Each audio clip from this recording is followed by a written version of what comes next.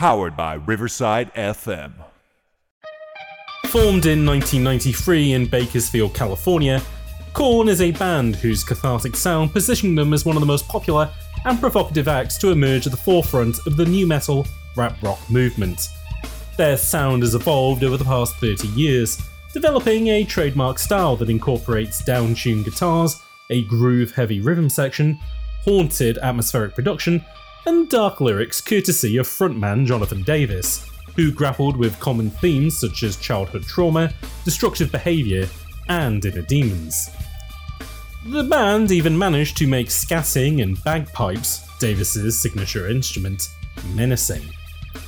In 1998, Korn's third album, Follow the Leader, became a surprise crossover hit, when it peaked at number 1 on the Billboard 200 and went certified 5 times platinum.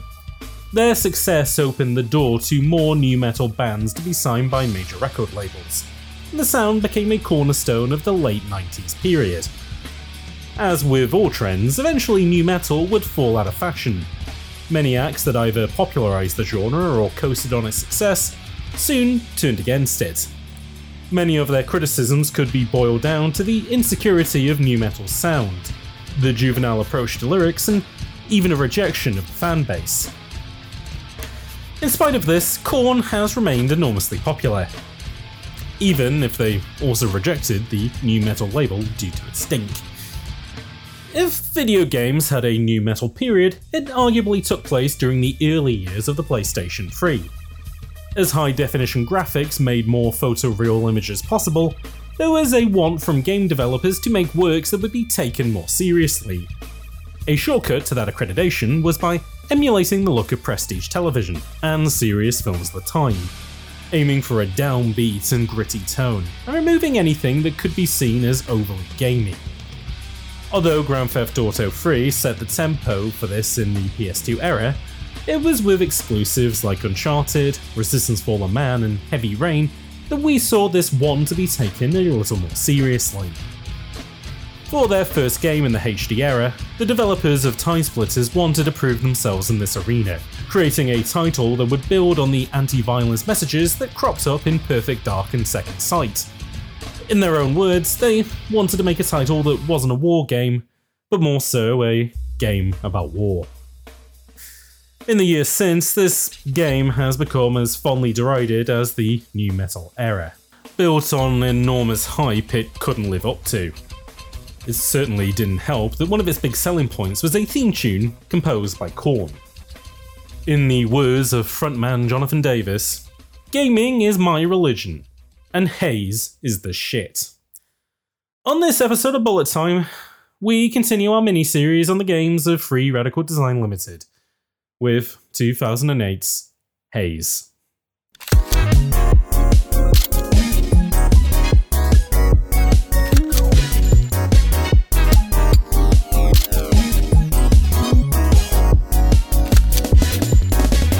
But it's usually like you trick us into having a conversation, and then while we're having the conversation, you just sneakily turn on the record function. The thing is that I've learned my lesson, and I don't want to record people when they talk about work or private matters. Yeah.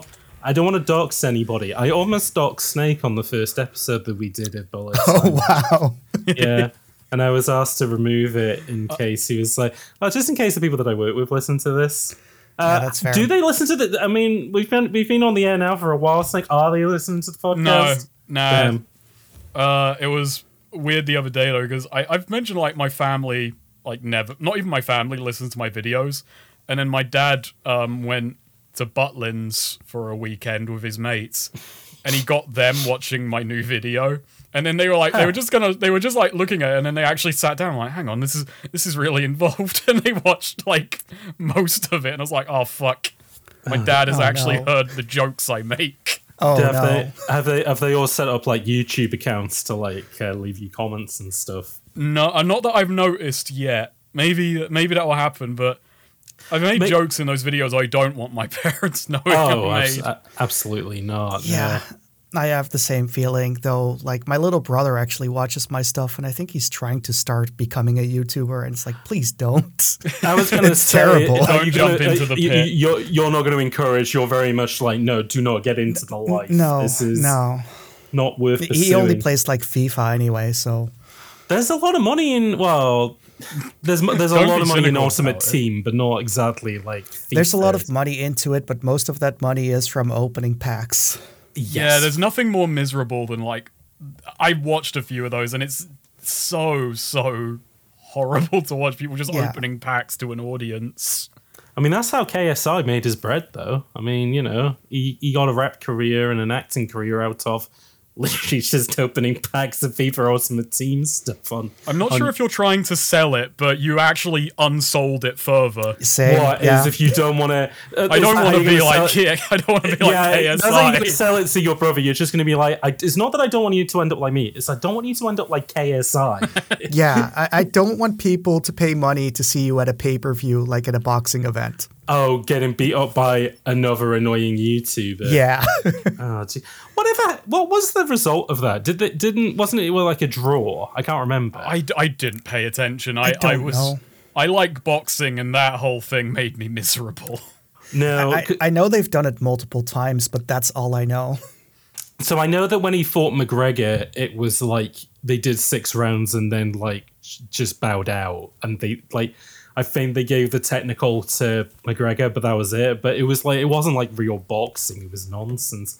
But now they do YouTuber boxing. Like, didn't Jerma do it recently? Did he? I think so. Yeah, like because I saw Hassan was like talking about it. Like a bunch of them were involved in boxing stuff, but I don't watch anyone popular enough to be like keyed in, unless like fucking Ross Scott is getting in the ring. I would watch him box. Yeah, I and would only watch him. that.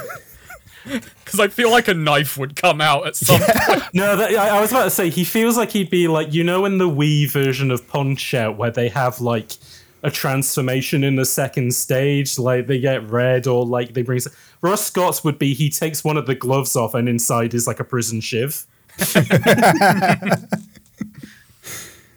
And who would he fight against? Who's your other guy? Who's he in the ring with? So, Ego Raptor, I guess. I don't know. I don't know. Well, I mean, what's a guy you like other than Ross Scott? What about Ross Scott versus Tom Scott? That would be good. I like Tom Scott. He's all right. What if he like goes up to Ross Scott and he goes, "I'm here inside your head," like he's doing mind games with him? It'd be very weird to find out Tom Scott is doing his research on his opponent and tried to psych him out. Yeah. That'd be bizarre mind games. You know that we were talking about miserable experiences earlier and FIFA Ultimate Team being one of them. Yeah. Hi folks, welcome to Bullet Time, the video game. Good segue. Yeah, the video game podcast where we talk about shooters that missed their mark, and we're in the pits period of the future perfect mini-series now. After what has been weeks of champagne and caviar, we are now eating boot. Unfortunately, this is. I guess I don't really want to give. The future may be perfect, but the present is not a gift. No, absolutely not. And this certainly is. Do you know what's funny? Actually, I had a look online, and I couldn't find anywhere that like certified this at all. But like one of the TV tropes points of this game was that it was set in 2023. The intro actually mentions that. I have a note. Oh, of okay, that is legit. Yeah, the main character says that he was born in 2023. Into a world of war. Yes. Huh. Okay, so. Yeah, I mean, this, and just for the folks at home, this is the first podcast that we are recording in the new year of 2023. You've been listening to episodes. Oh boy, perfect. I know. I actually thought it was picked because of the 2023 thing. Oh, no. We picked, we It's a lucky coincidence. As Snake said, we are contractually, as he said before this call, we're contractually obliged. Actually, no, that's what I said. You said that.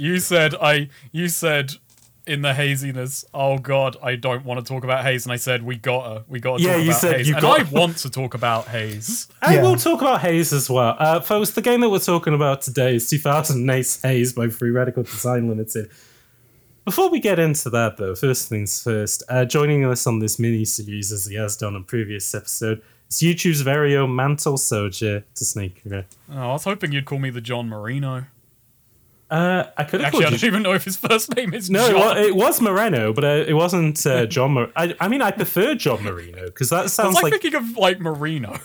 Well, yeah, he sounds like he sounds like an American, like an old American football player, just like one of those guys who retires and then starts doing John Marino. That's God.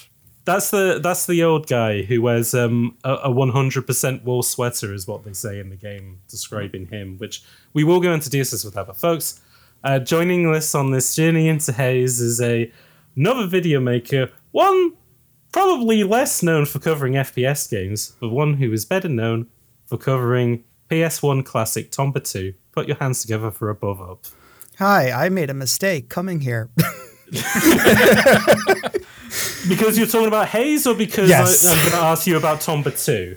I think there's Both, many mistakes. really. No. Nail it down.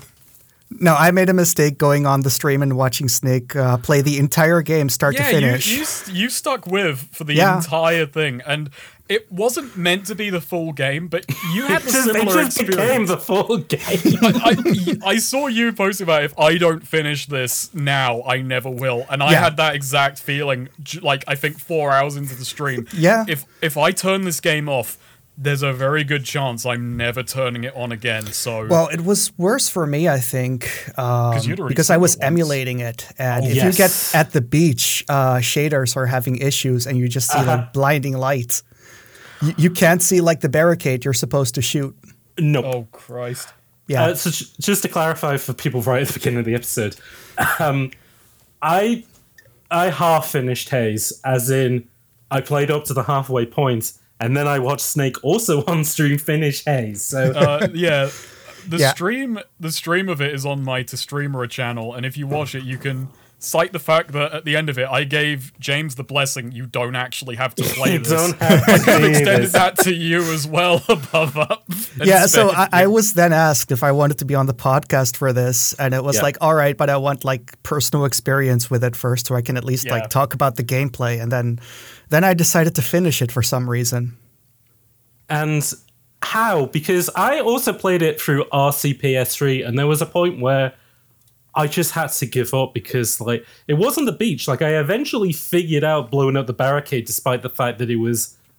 So just to explain to folks at home, this game doesn't emulate super well, which No. one of the main elements of why Bullet Time has been quite a nice podcast to do is that because of the eras of shooters that we cover, they either fall right into the nice thing of they got pretty decent Steam like PC ports, or they were all GameCube games and thus emulate perfectly on Dolphin.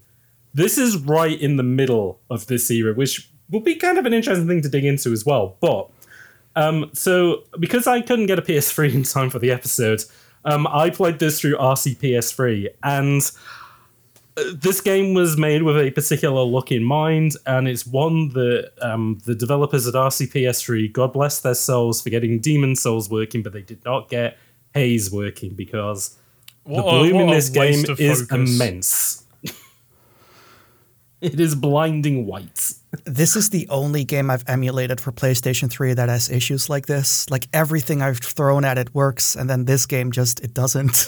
Well, I was going to say, we also, well, I don't know. Yeah, Snake, you did as well. Did you emulate Blood on the Sand? For that? I emulated Blood on the Sand, and it took a little bit of finagling, but once I got past the issues, like butter, perfectly fine. Yeah. Absolutely Okay. smooth sailing, no issues. Dead Souls crashes occasionally, kind of unpredictably. Otherwise, it's the only way you're going to experience Dead Souls without frame drops, which is a bizarre way to experience it. That's Turns very out that good. game is not meant to be in slow motion. That wasn't a design conceit by the Yakuza team. No, apparently not. Oh dear. This though, no, I did not have the pleasure of emulating Haze because I watched you play it and you couldn't get 6-axis controls working. So Yeah. you had this hilarious experience of every time you got set on fire, you were fucked. Yeah, so here's the secret of how to get past that. Just don't get hit. Oh yeah, Just no, keep retrying. Don't worry, I figured that out pretty quickly. Hey, just no damage run, Haze. Yes. Just one CC this bitch. So with the car, that does have to be set on fire because that's when it teaches you about the fire. But when you fight the flamethrower guys, it just turns into John Wick X. You just remember where everybody is and just move past them perfectly. Oh, Yes, here's pretty the thing. much. Here's the funny part about that, because I remember watching you stream, and it was perhaps the most comedic thing in this game. Actually, no, there is something that is funnier than anything that's ever happened. There's in a few any things game. funnier than that But in this game. You got set on fire and then went through a checkpoint, and the checkpoint registered you as being on fire. It became this 10 to 20 minute long experience of you trying to perfect play this car sequence because there is a body of water. So it became, can I get good enough at this sequence to get to the body of water? Motor storm? Will this work? And it did. I am so glad I didn't do the thing I originally intended when I got to the flamethrower guys. I was gonna just power through it and get to the checkpoint. Oh god, yeah, no. I learned my lesson at that point. We didn't try that. God, where do we even start with Haze? Because I don't know. I just want to say right up front, folks. This isn't the worst game I played for bullet time, but this is pretty close. This game is genuinely miserable for a lot of different reasons. Well, it's okay. So I'll try and do my best breaking it down. Where do we start? So 2008, people at Free Radical are a bit fed up because they've been fucked about on every game they've done so far. Yeah. We can get it. We can get into that. Around. Yeah, but just the point is, they decided. I think at some point someone decided, let's make something that will actually sell. And so they attempted to make a Halo killer. And do you want to know backfired. Do you want to know something interesting about that?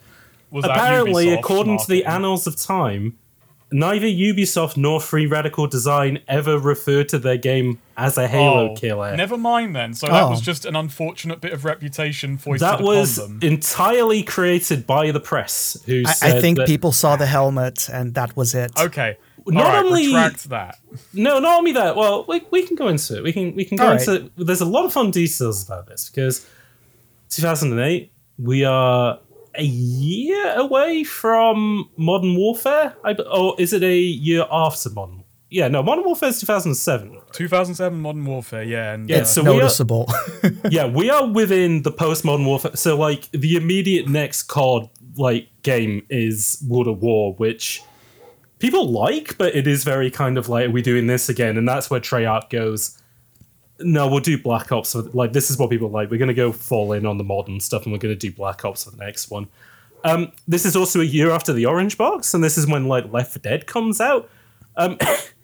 Interestingly enough, and we'll get into this a little bit, Ubisoft also puts out Far Cry 2 this year. So basically a good year for games that people will make video essays about, but we're never going to cover on bullet time because they're I was complaining to AboveUp about essay cliches earlier on, and I totally forgot Far Cry 2 is one of those bloody things. Yeah, Far Cry 2, Fallout 3, and what's it called? Dark Souls. Those are the three kings, baby. Yeah.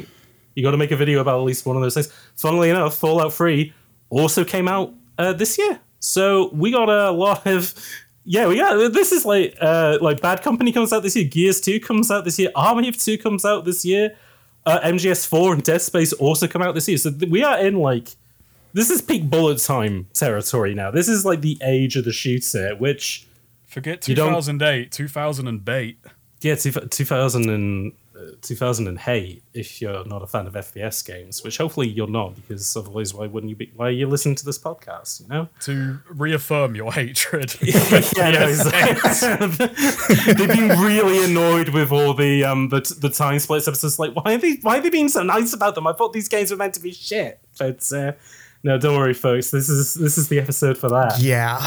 But yeah, we don't really get 2008 without Modern Warfare, and we don't really get Modern Warfare if not for Halo and arguably Time Splitters, which both of these a Medal of Honor, I suppose, the three kings essentially of FPS games that everybody's kind of riffing on. And as you have pointed out, Snake, So to go back to the Time Splitters Future Perfect episode, which feels like so long ago at this point, even though it was only a week ago that we recorded it. Yeah, of course. As you said, EA publishes it and they drop. They basically they drop Free Radical because they say yes, it didn't sell. But the reason that it didn't sell is because they didn't throw a marketing budget behind it, because they used that marketing budget to sell GoldenEye Rogue Agent, a game that only exists because Free Radical Design, when they were at Rare, made GoldenEye. So it's like... The past came back to haunt them. In a really weird way, yeah. I never thought about that, but yeah, you're right. But there was also something we kind of hit upon weirdly in the Time Splitters Future Perfect episode, or at least it was something that kind of like... Purposeless Rabbit Hole has kind of opened my third eye on it a little bit, which was Time Splitters Future Perfect is like such a good game to just demonstrate just like all of their skills. Because like Time Splitters 2 I prefer more just because it's a bit more of a streamlined experience, but like the shooting in that is really good, the map maker is really good, the arena, the arcade mode is really good. But then in the third one they go, well, we know that we can do all that stuff really well. So why don't we also add, like, vehicle sections? Why don't we add, like, a gravity gun? More of a story. And they put this game out, which has got, like... It's doing everything to a really high caliber. And, yeah, just because EA doesn't really push it. And I guess... Time Splitter has always been really loved, but it's never been, like, it's never been, like, a Halo or a Medal of Honor style mega hit. It feels like a wrong place, wrong time. Companies not knowing what to do with it, how to sell it. Yeah. And there's such an irony in the first two games weren't pushed by the company because they had no idea how to market them. And then EA turns around on the third game and says, well, Time Splitters 2 did well, so we don't actually need to market you. We're going to put all the money into this absolute trash fire. And then, oh my god, it doesn't sell. What a surprise. How did we come to this? Guys, we really fucked it up this time. And it's funny considering, like, with the Black episode where it was the thing of, oh, you guys made Burnout 3 Takedown, you can do whatever you want. Oh, people didn't get this kind of tongue-in-cheek FPS game. You're only going to make racing games from now on. And the funny part is the marketing of this game is also just a bizarre flub. Oh, yeah. Because the trailers came out and they are completely non-indicative of the tone, story of the game. And that's because Ubisoft was making them fucking rewrite everything. Yeah. So the villain of this story, folks at home, is French publisher Ubisoft, who have been around since the 1980s, publishing Commodore 64 games and the like. What... Is it Rayman where I guess they kind of hit this? I guess no, maybe no. It's probably the Rainbow Six games, right? Where they become like. Well, that's when they come in with Tom Clancy. Yeah, when they become like a mega I don't know where Ubisoft publisher. really took off. I don't. I think Rayman was like an early kind of mascot for like 32-bit platforming, but it didn't really take off that much. Like it didn't help PlayStation as much as Crash did later on. Oh no, and like I think it was maybe more of a bigger hit on the Amiga in like European, and and like Michel Ancel overnight became like, French kid Miyamoto, because like they kept him on and he did like Beyond Good and Evil and Rayman 2 and stuff. But no, it's definitely like I think Rainbow Six and then especially Splinter Cell on the PS2 and the Xbox, they just become like white hot. And then they do the Prince of Persia reboot, which people Beyond Good and Evil, which isn't a big seller, but becomes this cult hit. Yeah. Oh yeah, absolutely. And then come the 360 era, like Far Cry, Assassin's Creed, like all the Rainbow Six, Vegas games, they just become this like mega publisher. And with that, they never quite reconciled the fact that but we're also artists at the end of the day. We're also creatives. We got a lot of uses. And I don't know. I think of it in regards to Snake. Like, I don't know how much you didn't really put it so much in your video in Watch Dogs Legion, but we did talk a little bit about it behind the scenes. But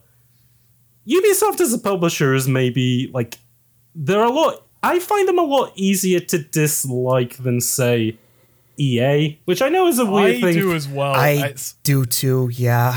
There is there is maybe a certain pretension about it, but yes, EA will be pricks to your face. Ubisoft at least have the pretension of this air of like, oh, we can do this great stuff, we can be so artsy.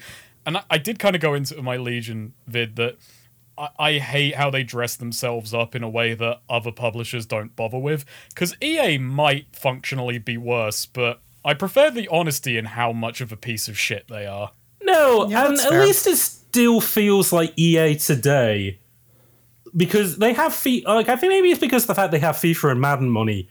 They still do take weird risks on stuff like It Takes Two and Sea of Ubisoft Solitude. was doing that for a period with UbiArts projects. Yeah, and then they seem to there was a dump weird that. period where, in my mind, and this I don't mean this to make them sound positive because it absolutely is not. No, sure. I was in my mind they were like a British actor who would do 6 months in the States doing Hollywood and then come back and do 6 months in the theatre where they actually cared about the art of it. Not that I think Ubisoft actually cared about the art of it, but there was, oh, you do this big popular project and then you funnel that into the weird stuff that you actually care about. Yeah, well, I think it's a bit more like EA is like their Exxon, where they have an oil drilling platform, but they will spend their money on like Rothko to paint like these big, brilliant pieces of art for public works. Has EA ever done the thing that Ubisoft did where they gave away like free DLC or a game that was already cheap to begin with to waive the rights like in the description for the public lawsuit that is happening for the entire public? No, I can't believe they have. No, that is, I believe that's more of a That's a Ubisoft thing. That's a tactic. Oh, Jesus. That was for Assassin's Creed, I think. I believe so, yeah. And it's funny because, like, Ubisoft is such a massive company that, like, from what I understand, the Montreal team, like Patrice Desilets and the Assassin's Creed people, like, they all do seem to function like a proper company and everybody does get on very well there. But then you hear, like, horror stories out of, like, Paris and Milan and stuff like that they never quite... So, I don't know. And, like, this is definitely... If you were waiting for the episode to like radicalize you and turn you into a full-on gamer, this is the one, because this is the one. Because well, I'll get into it in a second. Because I just want to very quickly mention. You sent me a warning yesterday. It's like I've been doing more research, and oh boy, the episode tomorrow. Yeah, I had to turn on I had to turn off my webcam because I am in like full like balaclava and like combat fatigues while I'm on this episode. You switched sides. Yeah, I'm going to drive up to You are Reflections. driving a car bomb out in front of the Ubisoft offices like the IRA. No, the funny, I'm going to leave a car bomb outside of Ubisoft Reflections, and the guy's going to come out and he's going to do the driver tutorial from the beginning of that game where he hits all of the all of the orange cones and does like a J turn and stuff like that. And I'm going to be like, oh, I can't blow that up. That was fucking awesome. And he did it in one go. Amazing. And also, it was a nectar bomb, so... Oh yeah, which caused him to go mad and drive into the wall. Free Radical are in a weird place at this point because I think, and I don't want to read too much into it, and I've tried to do as much research as I can, but I think they are pissed off about the fact that people love people suppose that, like, Time Splitters is a critical darling, but it's not a sales success, and they're kind of asking themselves, well, has the tide turned? Like, are FPS games changed? Because, again, you have Medal of Honor, which is starting to make inroads into, you know, oh, this could be a bit more important. You can play games about being your granddad at D-Day, but it's an FPS game, you know? It was this very depressing period, which I think we're still kind of suffering from the effects of AAA standardization. I'm gonna call it like the PS3ification of games, because...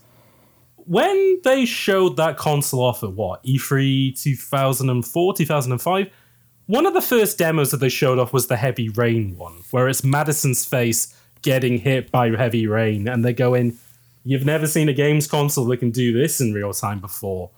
And like suddenly the eggs in everybody's brains cracked in regards to, finally we can do what we've wanted games to do since Metal Gear Solid or FF7.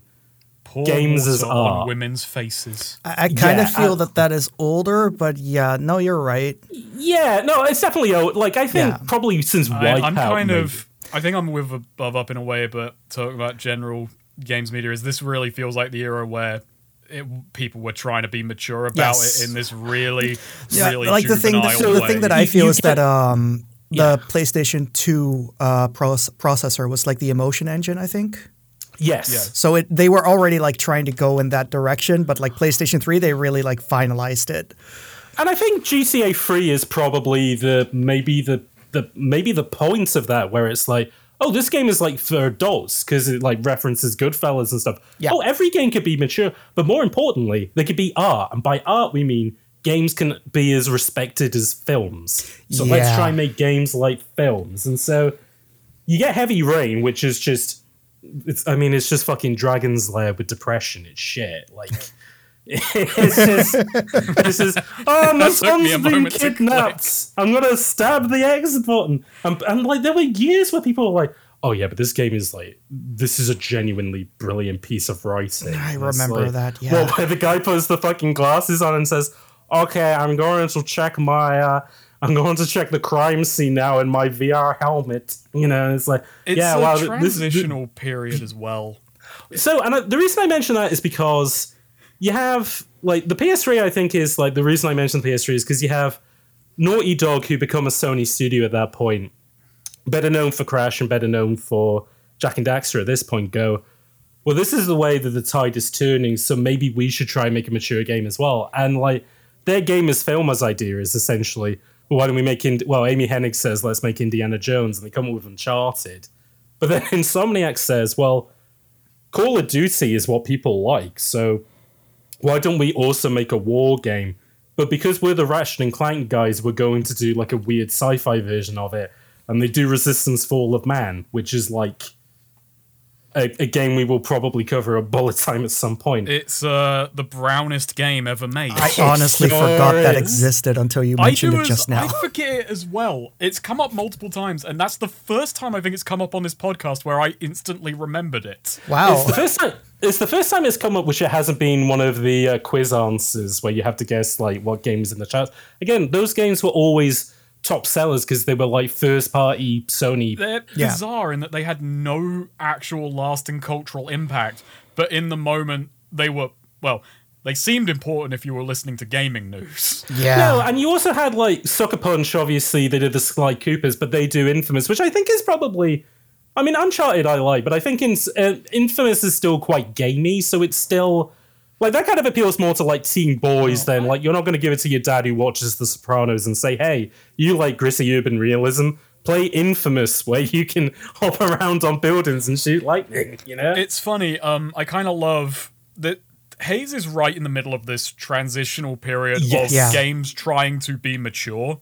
And I kind of realized I love the 2005 to 2010, where their idea of mature is every sad line from a movie set to the dumbest music you've ever heard. Or it's, what if Barney the dinosaur had a leather trench coat on? It's like, can we take something that was kiddie and made it... Like, but I think the perfect one is the fucking Bomberman reboot on the Xbox 360. Act Zero. Act Zero, where they've made him look like he's got like chains coming off his arms and stuff, and it's like, Bomberman, that little guy, what? Why does he look like this guy? What did he do? I also kind of mean the sense of maturity in that it's kind of edgy, but without any idea why. Oh, it's Prince of Persia. It's Shadow the Hedgehog, I guess, is maybe... to maybe use a bit of a mean example, or like the Dark Prince in Prince of Persia 2, whatever that one's. It's juvenile maturity. Yeah, and I kind of prefer it to around the time of The Last of Us when they sussed out. Oh no, you just kind of be a bit miserable. You just kind of be downbeat, and you have characters talk in very hushed.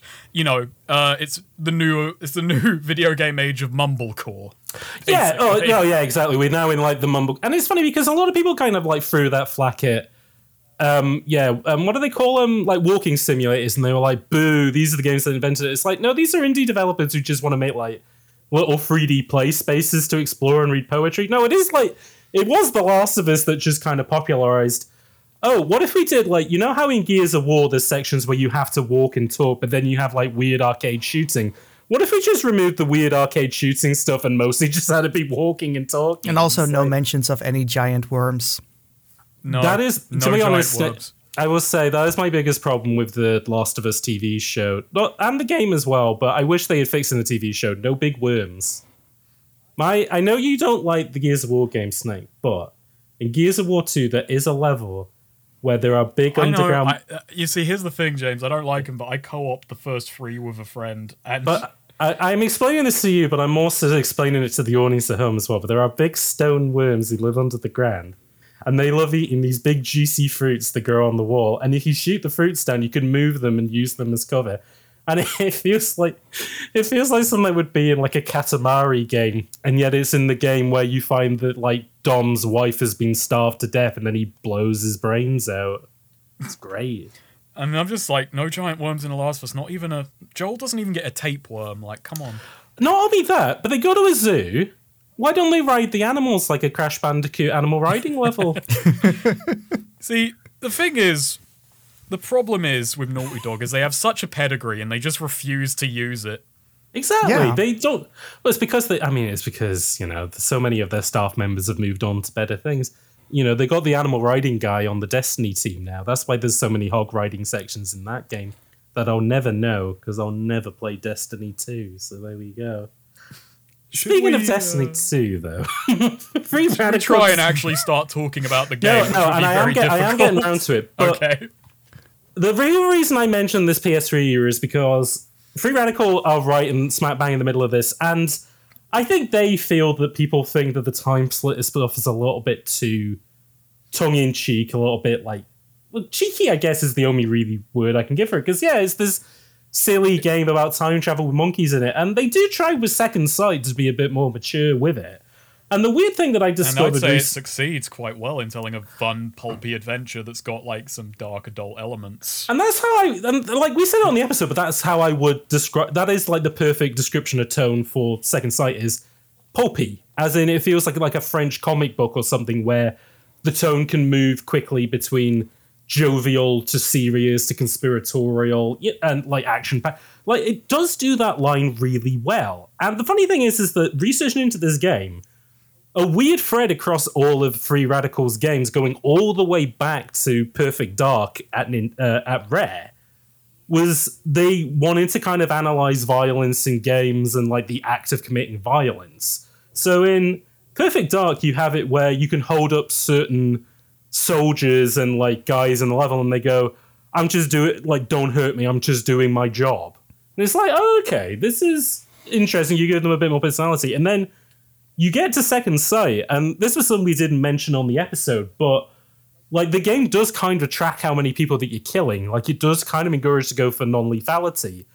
And it comes to a head where in the CIA, like in the level where you're sneaking through the CIA, if you kill all the janitors, the big bad of the game comments on it and says, you know, you're no better than like me. Like you are a killer. You've killed all these innocent men all the way along. And it's like, huh. And okay. It's funny as well. There's a stats menu in the game, and it's interesting to read, and it's a bit dry in a lot of places, though it does track some fun stuff. But instead of just tracking your kills, it says, you know, blood spilt, which is a much more fascinating way of putting it. It always makes me think of Alpha Protocol, where it doesn't track people it tracks killed. Orphans created. Orphans created, yeah. And it does actually, funnily enough, it's... I don't know how you kind of think about this, but if you're killing people in the Middle East versus like like China, if you kill someone in China, it will only add like one child. In the Middle East, it will add more. I didn't know that detail. Oh no. That's interesting, isn't it? The Orphans created is weighted. I'm gonna say, and I have no way to prove this, allegedly. I reckon Chris Avalon put that in. Allegedly. You want to put a few allegedlys. Allegedly. It might be me being more disconnected. I thought that was fun trivia, and as I was saying it, I realized, actually, that's pretty bad. Yeah. I love it. It's cheeky early 2000s, early 2010s, late 2000s racism in your Xbox 360 games there. Fortunately, Haze doesn't have any... I don't know. Maybe it's got a tiny bit of race. Future Perfect has the most racism in it of all the Free Radical games. When we do the rankings at the end of the series, that goes above Homefront: The Revolution, which is a despicably racist game. But the most racist game is Future Perfect, which we explain why in that episode. But yeah, so basically with Haze, they want to do like... Well, the way that they summed it up initially, when they showed this off at E3 2006, which, by the way, this is 6 months after Future Perfect comes out, so they are like back-to-back working on these projects. And the way they describe it is, Haze is a war game that becomes a game about war. And the whole idea is that they want to drill into, well, why do we make games like, Medal of Honor or Call of Duty? What is the appeal here? And can we sort of dig into, like, is video game violence, like, kind of, does it go part and parcel with, like, real-world violence? Which, like, we talked a tiny bit about this, but, like, AboveUp, you kind of mentioned an interesting point when we were streaming, which is, like, kind of eventually... Spec Ops The Line does this idea better than kind of what Haze was trying to do. It kind of felt like an annoying cliche for a while. Is like every other game, every other big game that wants to feel mature is questioning video game violence, but all in the exact same way. Yes, that's and also the only how credit I feel Haze about it. gets is that it's a little bit earlier to it. In the It is, AAA definitely, space. yeah. Like, BioShock, I think, is the classic example of it, where it turns out that the big crazy taxi arrow that's been pointing you around the game actually is the bad guy. Because, it told you to kill all these people that you weren't meant to, and you're a puppet. And it's like, shit, you got me. But then, like, that's like Ken Levine's, like, magic trick that he learns doing System Shock 2. He's like, I'm just going to put that in every game. And then, like, everyone afterwards is like, shoot 5 targets. And then you shoot them and you go... Actually, did you know that this targets had wives and children? It's like, shit, you got me there. Fuck. But Haze, doesn't quite pull that off. Haze is more interested in just, like, is the US... Well, our militaries are kind of, like... Is kind of, like, these combat skirmishes, are they really... Are they for a good... depending on what side of the war are you on, like, what is... what looks like a hero may look like a villain to somebody. What is morally right? It's really trying. It doesn't really stick it, but they do have you like switch sides, so you like humanize both sides. And it is like kind of ahead of the time, like especially with The Last of Us 2 like being recent, because like all the soldiers on both sides are named, and you see their names when they're like talking if the subtitles on. Yep. So they are all named, and like there is a thing that they're trying there. They just don't really stick it because both sides are just annoying to be around. That is the big problem of it. Is so I sat down and I beat this a few weeks ago, and the most appropriate part of the game being called Haze. It's one of those ironic names like fucking Remember Me, where you go, oh yeah, it's called Haze because you won't fucking remember it after you're done. It leaves you. It leaves you so fast. It's like watching a Marvel movie and getting out of the cinema and you only like remember the highest highs and the lowest lows. Like it could be a 3-hour film, but you maybe only remember 2 minutes overall of like footage, and that's like how I remember. Like Haze, Haze, I remember the beginning because I guess I experienced it twice. Yeah, but yeah, that it is a complete.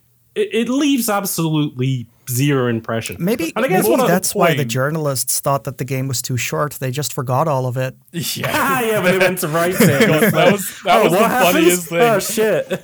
When we were streaming it, I think it was like 4 or 5 hours in, got to reading reviews, and it was like, and you AboveUp said, all the journalists are complaining it's too short, and me there feeling like death warmed over thinking, no, it fucking isn't too short. And I thought maybe you were exaggerating with that feeling or something, but then I was playing it for myself and I had the exact same feelings, and it took me just about the same time to beat it too. So when we knew we were doing Free Radical, I played this game like a few months ago and streamed it to Snake. And I mean, the funny thing is that you said, if I stop playing, I'll never play this again. And that is what happened to me. I could not return to it. It is just...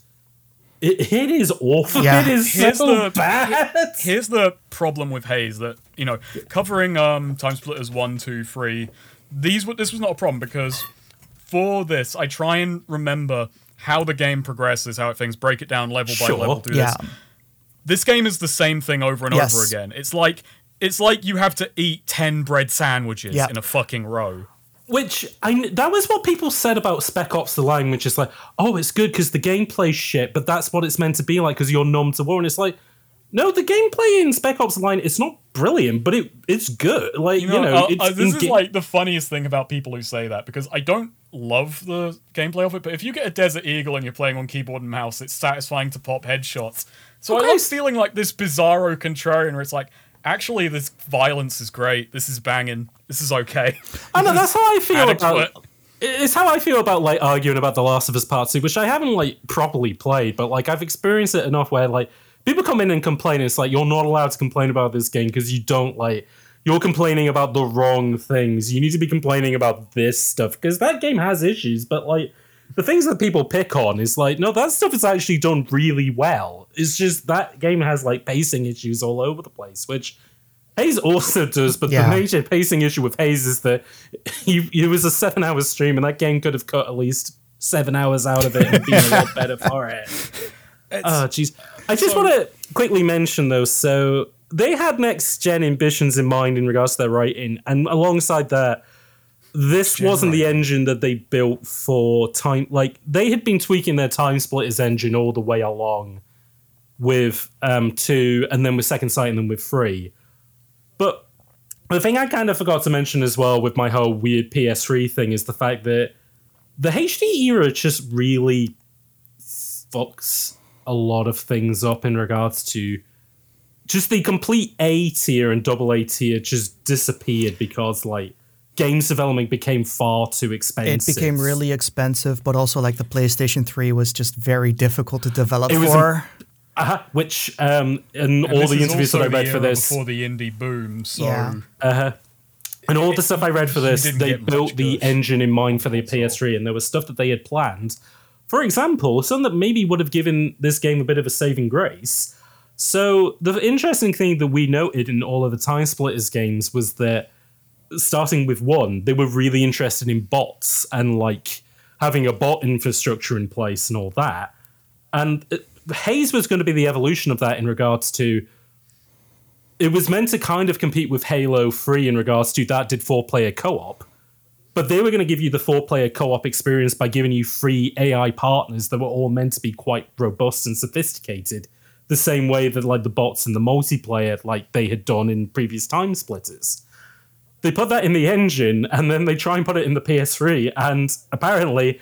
No, none of these tools are built for working on the on the PS3 engine. This is on-cell technology. This just ain't happening. So, and that was a year of development down the drain. Speaking of a year of development down the drain, the game apparently needed a couple more months in the oven, and then Ubisoft told them, "We don't want this to compete with Far Cry 2." So you put it out in 3 weeks, or you don't put it... Well, you put it out on this day, or you don't put it out at all. That explains a lot. So they And Ubisoft rushed. was having them do rewrites throughout. Yeah. Which is why the marketing doesn't make sense, and the story doesn't make sense. This is also what radicalized me on it. Apparently Ubisoft put a bunch of new producers on it, and in order to basically show that they were like, oh, keep me in, coach, I'm a great guy... that they had, like, the weirdest rewrites and creative control over the game, to the extent that if anybody at Free Radical raised a complaint about it, they were fired. That was within the clause with Ubisoft was, no dissenters, get rid of them. So basically they had to all fall in line, and basically in the last few months of development, they had to take all of their other members of staff and put it on the game, which... I would be remiss not to mention this, mostly for a listener called Rob, who has mentioned it a couple of times on the Twitter page, but one of the games that they were developing for LucasArts was Star Wars Battlefront 3, a game that, for a lot of people, is it's the Prey 2 of, like, a white whale that's just then was so, like, exciting as a concept, but they're never going to get, which was... Everybody likes the Battlefront games, you know. The first one is all original trilogy, then it's all new, prequel trilogy. And then the third one, the idea was with that, it was going to be like a what-if scenarios. It was going to be like weird Star Wars. You were going to have, like, Sith Obi-Wan and Jedi Anakin and stuff like that. And they were going to play with that. But they had to take all the members of staff of it. And LucasArts had changed hands. And they were basically like, you're dicking us about, fuck you, project's done. Get out. And so that project evaporated. They had built a new engine for Haze with the hope that Haze would sell and they could get more projects off the back of the Haze engine. It comes out and everybody says, this game looks and plays like shit. And so all their potential Haze projects also goes up in smoke. So, yeah, they are completely fucked by this game. Jesus. God. Yep. It all goes up in... So, that feels like the... Perfect segue into talking about... the nadir of all this, of them getting fucked by producers and publishers non-stop is... Oh, Christ. I don't even know how to fucking put that. I'm going to start this with your perfectly succinct review of the game that you said weeks ago, that Haze is Generation Kill for idiots. Yeah, okay. I threw that at you a few times because I was like, that is just the way of putting it. Yeah, hearing all of that, it makes a lot of sense because I was playing it and I think like the general like controls, how it feels, the feeling of the guns, like they have a basis there. They just don't get anywhere with it. No, like everything feels... It's like a pizza. Like the base is there, but it hasn't been sauced. The cheese is like barely on there, and there's no toppings. And it's like, there we go. Sorry, guys, we're closing the restaurant in 2 minutes. We already shut off the oven. Everyone's gone home. I'm sorry. Yeah, it's really a shame because I was really surprised at how nice the guns feel, but then there's also like 4 guns in the game. There's like no variety. It's the most dogshit boring selection of weapons you can find. And then you have this mechanic when you like switch sides to the Rebel where you can like pick up ammo and turn it into any other type of ammo. And then you can choose like which assault rifle do you want to keep using. Are you going to switch to the one where it takes longer to get the ammo, or are you just going to like switch guns? I know. Snake, you mentioned the marketing a few times, and I think you wanted to mention it, but did you see the line from one of the developers, which was just basically like, Ubisoft gave away the twist in the fucking advertising, and so there was like no point to play the game. I didn't know it was that bad. Wow. Yeah, so they had planned more stuff, and the twist of you go into the other side originally was meant to happen much later in the game, and there was going to be more of a thing of, do you do it? Like almost like you'd have a taste of both worlds and then decide, do you stick or flip, essentially.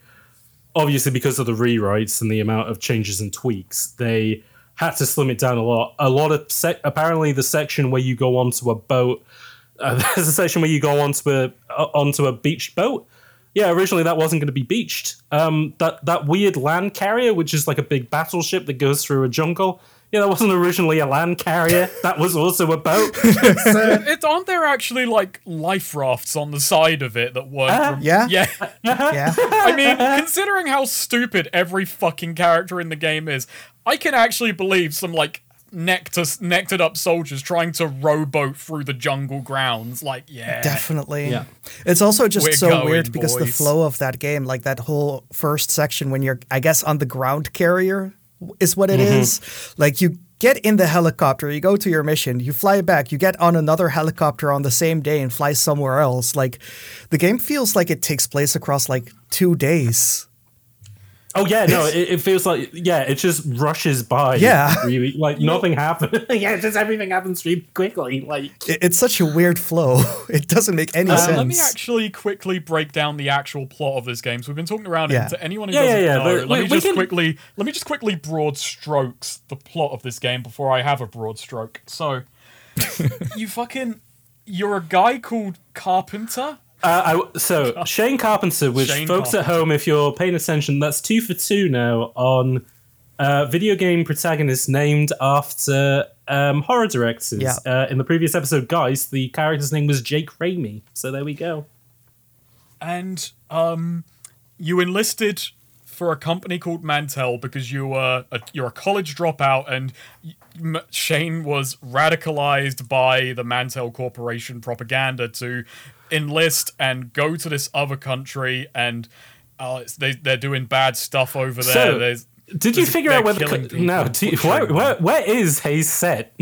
South America? Yeah, that's I googled. I was like, is this game set in Bolivia? No, according to the game, it is set in the Boa region of South America. There is no such thing as the Boa region of South America, but there are a lot of boa constrictors in South America, in Peru, Brazil, and also, Bolivia. this game is filled with snakes. Yeah, very true. And, as given away the twist, so you're going over there, you're fighting, and all of your fellow soldiers are dipshits. They're all gung-ho idiots who believe they're liberating the nation from a terrorist cell that's terrorizing them and eating people. Except one guy. That's important. Except for one guy. Yeah, no. This is so. Like, I reread the Wikipedia page because I said this to you like the other day. Like, oh, when you read the plot, it actually makes sense. But you play the game and it's like, wait, when the fuck did that happen? I don't remember. It's because the time period is too short. Yeah. If you read the plot summary, the image you fill in your head of the plot can make sense. But then you actually play it, and technically all the events in that plot summary happen. They just absolutely fail to convey any of the meaningful details. Now, important note for folks at home. This is a FPS game of the late 2000s, which means that this game has a gimmick. It actually has two exciting gimmicks, but the first gimmick that it introduces is Nova Ketothyrazine, or as they call it in-game, Nectar, which is a super soldier serum kind of thing. It's a drug, Yeah, it's a stimulant, basically. Yeah, it's it lets you ignore the horrors of war and heightens your senses and makes you a super soldier, but you can also overdose on it and it kills people. Yes. Yeah, and obviously sorry, go on. So mechanically, you can. It's part of the plot, but also it's like a mechanic that you do get to use a little bit, and essentially it's like Max Payne, right? It slows the game down a little bit and highlights all the enemies. It doesn't slow the game down whatsoever. It just heightens your awareness. Okay. So in the PS3 emulation version, it may look like the game's. It may look like bullet time, but it's actually not. That's the end. That's the game slowing down on PCs. Now, all I noticed was that you actually move faster yourself. Like your movement speed goes up. That's okay. Yeah, you move faster. Your health goes back up, and all the enemies are highlighted and disappear when you shoot them. Yeah, and considering the game takes place in a jungle, and my experience of it was sat several feet away from the screen, that was actually helpful for my fucking blind ass. I mean, the game has 3 colors, so it's very easy to lose enemies. Brown, yellow, and green. And brown, yellow, and bloom. Brown, yellow, and blue. There's not actually much plot beyond that point. You're just kind of gunning down rebels in the jungle for a bit. Hold on. Now, why are they in quote unquote the Boa region? Well, the company line is to liberate it. From the Promised Hand, who have been eating people. Ethnic cleansing plus quote unquote crimes against humanity, and you're off to go and find a guy. Sorry, I'm laughing already. The guy who Skin Coat Marino is the head of the Promised Hand who eats people. Good old Skin Coat Marino. Skin Coat Marino. What a guy. The bad guy of this game. You know what's funny though? You never find him down at H&M. You're going into a Banana Republic. You know what's also another game about a Banana Republic? Boiling Point? Donkey Kong 64? Donkey Kong 64 and Donkey Kong Country, games made by Rare when Free Radical were at the company. So maybe the seeds for Haze were planted all the way back then. I was shitposting with my answer. I didn't think it was serious. Makes sense now that you mention it. I'm partially shitposting. I mean, that's the fun of this podcast is how much my shitpost and how much I serious. I am actually wearing a balaclava and combat fatigues though because I have been radicalized by this game. So I'm wearing a full body powered armor. So now, Snake, before we move on as well, very important question. What are the names of all of Shane Carpenter's squad mates? Now, I could cheat because I do have a notepad where I've written them down, but it's not currently up. So Duval, Watchstrap, and Scratch. I genuinely can't remember the last one. Okay, so you got Watchstrap and Duval. There's 2 more. One is Pesci, who is Watchstrap's friend. Oh yeah. Yeah, Joe Pesci is in the game. Yeah. And Corporal so it's Sergeant Morgan Duval and then Corporal Tear, who you did point out earlier AboveUp. Yeah, Corporal Sarah is everybody in your group is like oorah, Yep. shaved heads, like, crushing beer bottles on their head. And Corporal Sarah, not so much. He's a little bit, he smells, something's a little bit funny about this whole war. He gets sent home over it. He's not taking his drugs. In this intro section where you're like talking to all of your squaddies, and they are like frat boys, don't they say? Isn't it like a very late 2000s game because they all say the F word and the R word? Yeah. One of them does call you the other F word at some point during the game, which, man, that did genuinely take me by surprise. There's been 2 games that the other one was not a surprise when it came up, but this one was like, okay. For fans 2000s. of RuPaul at home, it wasn't F word in an affectionate way, it was F word in a derogatory way. So there you go. Yeah, there's also the late game part where they're breaching like the ship when you're like trying to hack the computers. And they complain about liberals. Oh, yeah. And I feel like that's a line from the original script that they figured, well, we're this late into it, they're not going to notice it anymore. Now, this game came out in 2008, and the Iraq War was in full effect from 5 years previous. I gotta wonder, maybe. Well, I did see some mentions from the developers that the original script was to be like about the Bush administration and the war in Iraq. And Ubisoft basically, it wasn't so much a thing of like make it less political. It was more just like, can you keep changing the location of the game? Like, they just weren't happy with wherever they said it. And it's funny that they did end up on South America, considering that Africa and South America are 2 completely different continents. But you could see, like, somebody who was a little less educated might say, oh, these 2 games look the same. Well, I'm going to buy Haze because it's less letters. And it's also it's very on the nose analogous to Nectar is a very clear stand-in for oil, and there's big lies about why we're invading this place. The rebels are a convenient excuse because they're sending soldiers that are on this drug to go to this nation to get more of the drug. So it's basically like the first Avatar movie. Yeah, pretty much. Yeah, this is where James Cameron got his ideas. Wow. But yeah. He played Haze and he said, you know what, shit execution, I reckon I could do better. And he did. And then Ubisoft came calling a year later and said, hey, let's make the Avatar game. But, of course, again, just broad strokesing the plot, because this game has a lot of funny moments. I kind of played this game to get to the frat boy dialogue because it's absolutely just hilarious. Just dudes jumping into each other's chest, shouting, boosh! It is like what's it called? Is it in GTA 4 Republican Space Marines or whatever? It is very like on the nose. Yeah, it's that dude from GTA 4, like the frat boy dude. I forget his name, but there was like that. The bald guy? Probably Johnny Klebitz. It's been a very long time since I played GTA. Yeah. I think it's Johnny Klebitz, and I mean that was kind of a knowing mockery of those kind of dudes. But this was all. I mean, the tricky part about this game is trying to thread a needle that it absolutely fucking can't find. It just has the needle. It has no fucking thread. No, and this was the part where I was kind of like, is maybe Free Radical a little bit too rareware to quite pull off dialogue like this? Because again, they do well in Second Sight, but that's still very pulpy. Whereas this does kind of need a slight more level of grit to it. Whereas the only grit they can do is like comical grit when they do like, Conker's Bad Fur Day, Yeah. Which it's I think I mean I'm gonna just run it through so we can actually just talk about the particulars. But you find Skin Coat and he's just a little old guy. He's just a little old man in a woolly vest. And he says to you, there's 2 sides in every war, are you on the right one? And that really makes you think, huh? It really just makes you think. Your helmet's also been your helmet has been glitching a couple of times as well. You're not quite getting the full Nectar administration. Yeah. I wonder why. There's someone who's been removed lately. But there's a bunch of somebody's been fiddling around. Atrocities happening before your eyes that no one else seems to acknowledge.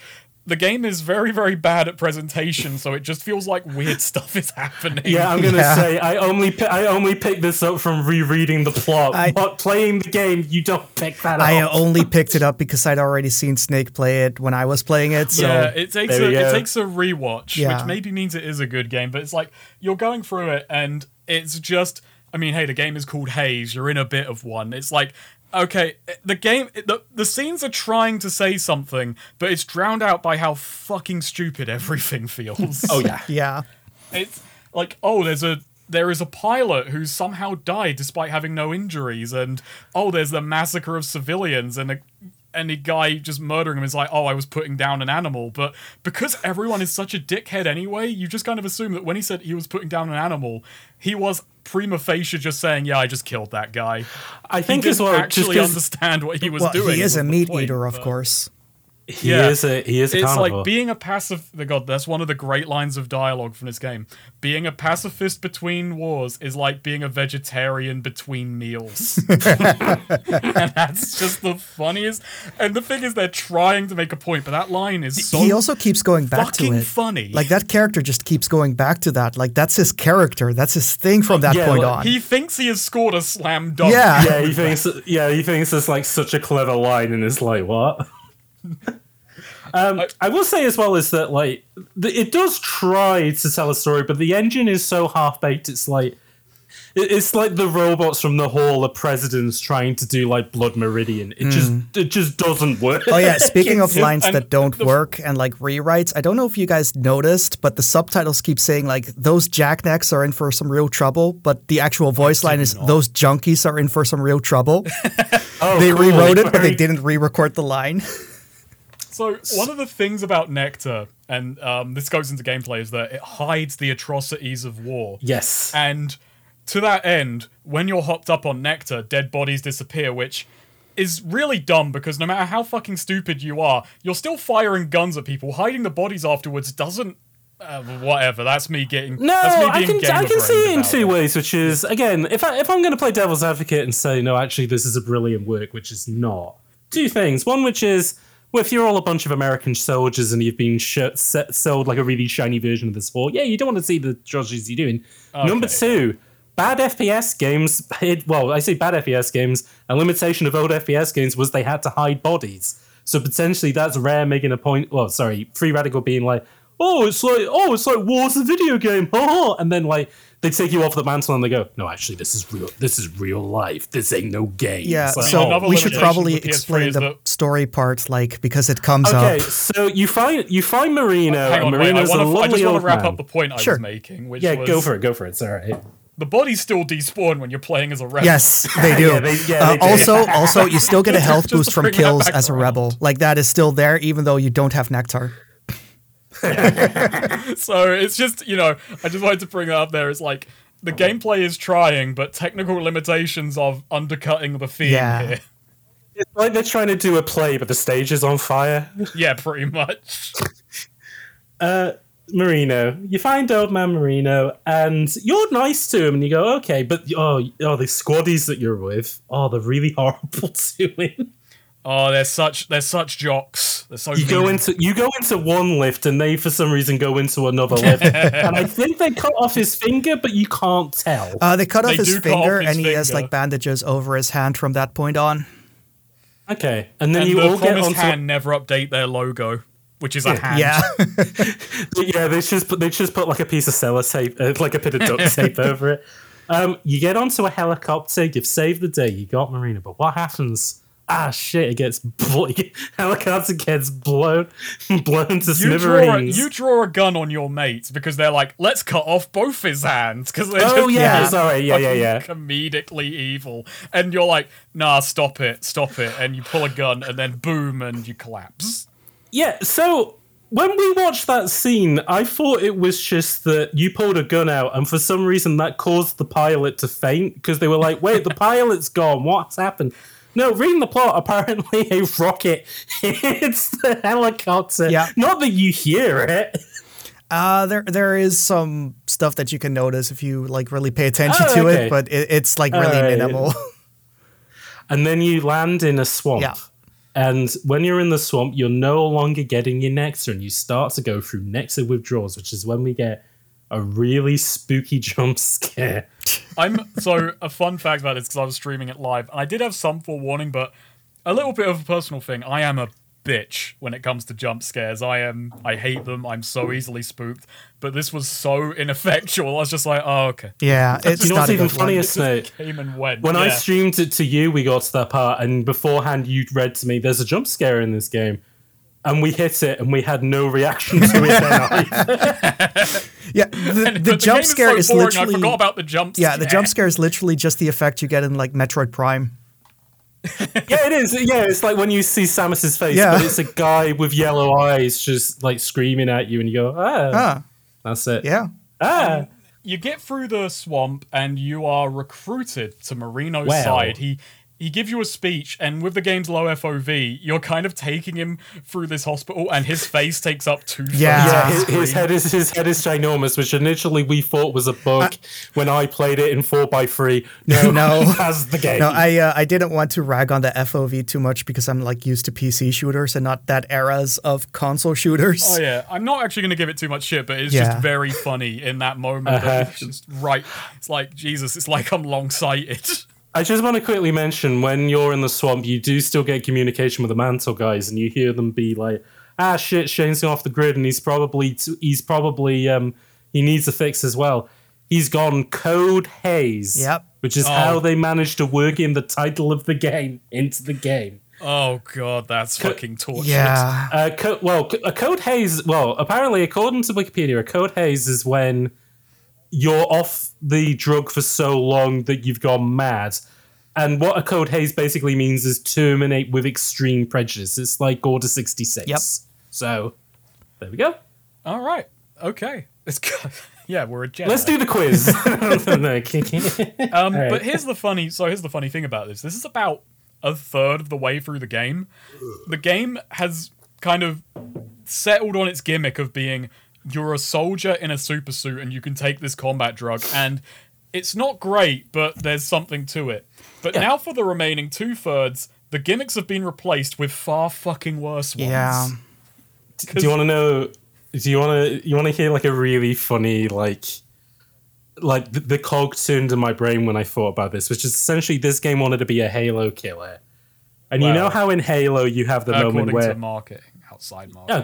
according to the marketing, yes. Yeah. So you know how in Halo Combat Evolved you have the moment where you're on the Pillar of Awesome and it's like Doom, it's all tight corridors and shit, and you go, I don't see why this is so good, but then it crashes, and then like the Wizard of Oz, you go out and it turns into a little open world game.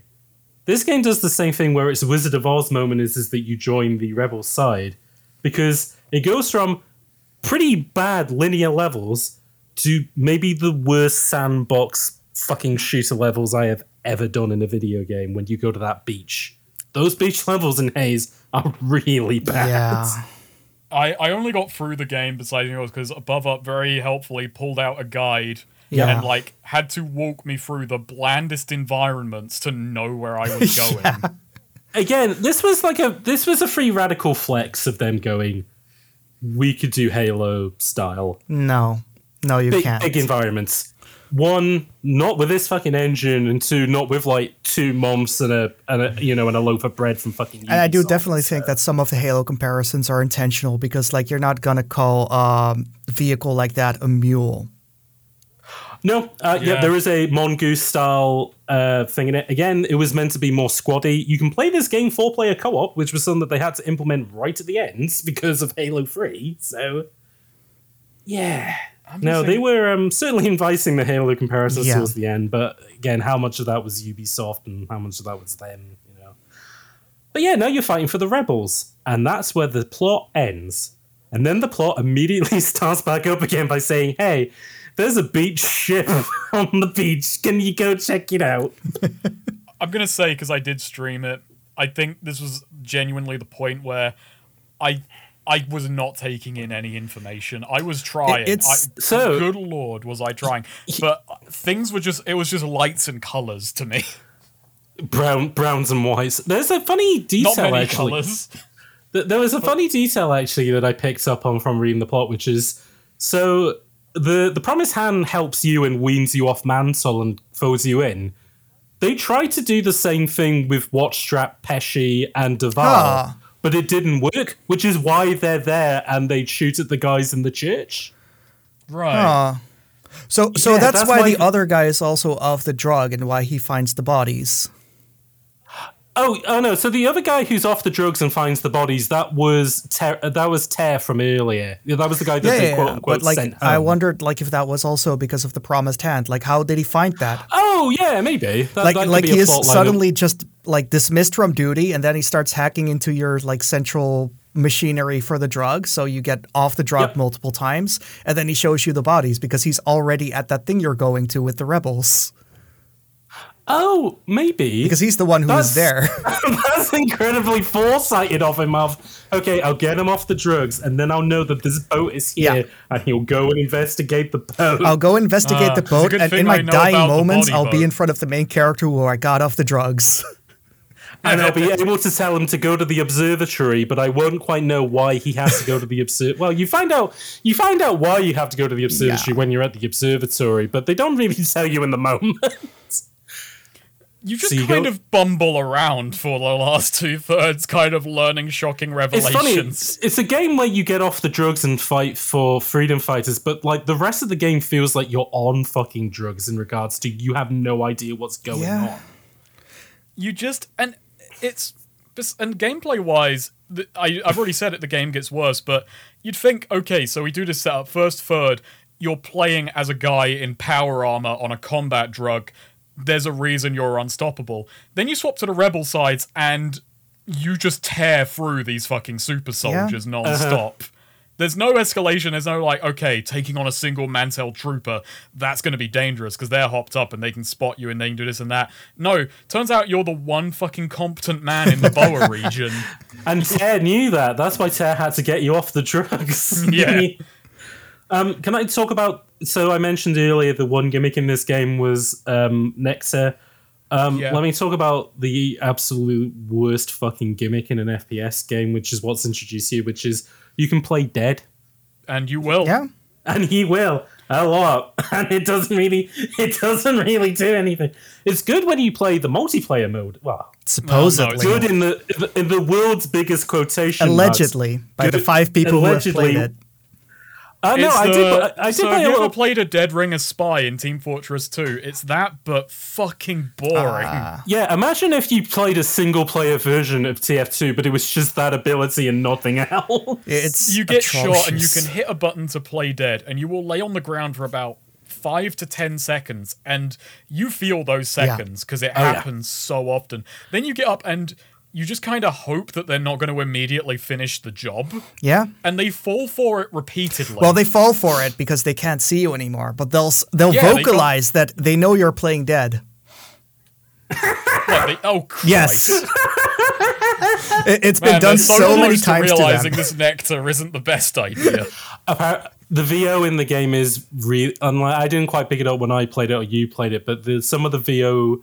like voice line choices are really bad. Sometimes the rebels say, "Thank you for driving carefully." I never had that one. Yeah. I mean, the most common line in the game at this point, and it became a fucking meme in chat and to us, was "Remember your promise to Marino." Remember your promise to Marino. I don't know if what was the promise ever stated? Is that a point about not knowing why you're fighting? Was that a thematic deal? I don't know, or maybe just knowing what side you'll fight, or knowing what the right. I think the promise is just joining the cause. Oh, okay. Yeah, basically. I mean, to spoil as well, the end of the game as it goes on, you start to realize Marino isn't so good either. Wow. It turns out that both sides are bad. Winky, winky. Oh, no. Yeah, so the Mantel soldiers didn't know what they're fighting for. They're just on drugs. They've been fed bullshit. Meanwhile, you got all these rebels who are also fighting for, clandestine and unknown reasons. And is there any good in war? Is there any right side in war? He's just like Lula. So you go to the boat. You go to the boat. You go to the boat. Yeah, we are skipping over gameplay sections, but that's okay because the gameplay sections are fucking. I mean, this is the problem. This is what I was saying earlier with the bread sandwich thing. Is you talk about time splitters, every level feels a bit different. You've got different weapons, different objectives, cool stuff. This game is like, it's 8 hours And for the first 2 hours, it feels different, and then for the next 6, it feels kind of different. It's genuinely, this game has 2 fucking levels. I'm going to break down the amount of enemies. It won't take long. Like, people who have played it will know. You have 2 types of soldiers. It's just which side you're on. They can have maybe 2 types of weapons. That's it. And there's a lot of GoldenEye turrets. Oh yeah, there is. Actually, it is a free radical game. There are. Okay, no, AboveUp, there is actually another enemy type, and it just goes to show the fucking imagination of this the helicopter? game. And I can't blame you for not remembering. But near the end, they introduce Mantel Black Ops. Oh, right. Who are immune, and they are immune to nectar overdosing, which. That's a mechanic we did mention. So as well as being able to play dead, you can also dip your knives in nectar, throw them at soldiers, and the soldiers just basically go crazy, and it's a canned animation where I do have some ideas about nectar, but I'll get into that later. Yeah, but the point is, you are, as a rebel, you are given a few more tools, some of them being like nectar grenades and so on, so you can cause overdoses in your enemies so they'll infight, but then all the Black Ops specialist enemy does is they're immune to that. And it's the worst kind of enemy where it's, hey, you know that interesting gimmick? We've disabled. Well, that's the thing. Like, that's the enemy. A third way through the game, like, the game drops the whole nectar mechanic for you. Then, like, 2/3 into it, it drops it for the enemy as well. It's just shedding mechanics over time. Yeah, it's like, this is a game which is just kind of a race to the bottom of, well, you know it was boring. Well, appreciate what you got, because, buddy, it's going to get worse. And again, it's like, at least with Quake 4, the game changed, but it got better. This is just, the game changes, and it just keeps getting worse and worse. Because, like, the deeper you get into the game, the more turrets you fight. And, like, turrets are just static things that you have to shoot down. There's no mechanics to it. They don't move around. No. There's nothing there. And they're not tricked by... No. You can't throw a knife at them, no. Oh, it's so fucking bad. It's like, it's the worst kind of school of game design where, okay, we have an interesting gimmick. How do we make enemies interesting? How about an enemy that ignores the gimmick? But it's funny, isn't it? Because, like, I mean, the enemy designs, as in artistically, were interesting in Time Splitters, but, like, in regards to mechanics, they were, like, pretty simple. But then it didn't really matter. Well, because the core shooting was fun. Yeah. Unless you're fighting robots in Time Splitters 2, which sucks, or zombies in Time Splitters 1, which sucks. Time Splitters, it helps that there's multiple guns and that there's, like, level variety. Yeah. That is true, yeah. And even the turrets don't feel like, or even the cameras, because again, it's got that kind of GoldenEye close quarters things of, peek and pop. Yeah. This doesn't have this. I mean, this game has close quarters, but they're all fucking disgusting. They're all like gross, rusted metal and rooms with really high ceilings. Yes. And outdoor doors. Oh yeah, and outdoors which have the highest ceilings. It's genuinely playing this game. It's like you are trapped in the world's biggest suburb. But just in the sense that nothing feels different, you're just kind of slogging through it until you see anything more interesting or something distinct. This game is like what people complained Gears of War was like. This is playing that. Yeah, it's just brown. It's just brown, empty arenas, miserable shooting, and a really stupid plot that thinks it's about war. Yeah, and it's frustrating because there's elements of the story that other games have used later, and they've done it very well. Like The Last of Us with the named soldiers that you have to feel for.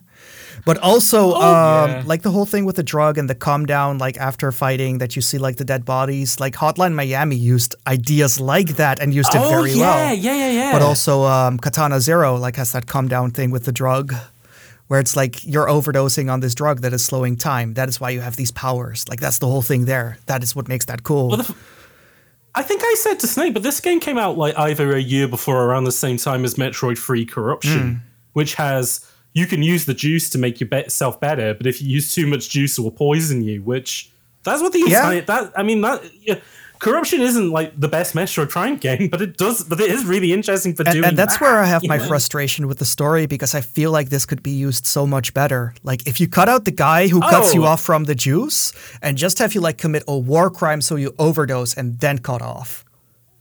Or even like, hey, they got you off the juice, but you still retained like some of the juice's effects. Yeah. So like you're still really good. And that's why you still have the health regen when you kill like the guys on the other side. that explains the health. Yeah, that explains because the also health like the regen. adrenaline system. That's kind of how I refer to it because it's pumping up your adrenaline, right? Like it kind of creates this push forward momentum that like Doom is going for it now, where it's like the more you shoot down guys, the more it injects you with even more stuff. Like once you've got that first dose, it like microdoses you every time you shoot down someone. So you can keep that momentum going if you really push. But then it doesn't do anything with it because you overdose too fast, so you can't go fast with this thing. Yeah. It's frustrating. And also this is a very I was not going to bring this game. I was not going to bring it up, but I think I will just for the sake of it. I have tinnitus, and this came up in the stream a bunch. You mentioned it. It has this awful high-pitched ringing whenever you inject it. Yes. And it's the most annoying fucking thing in the world. Again, it's a classic PS3 game in that, I mean, it's not a very pretty game, but one thing I will give it is that it has that PS3 magic of like looking very flashy and pre-rendered. And I don't know. way that I'd say really, it looks very muddy and washed out. Yeah, it has that kind of aesthetically. This game is very unpleasing, both in the visuals and audio department.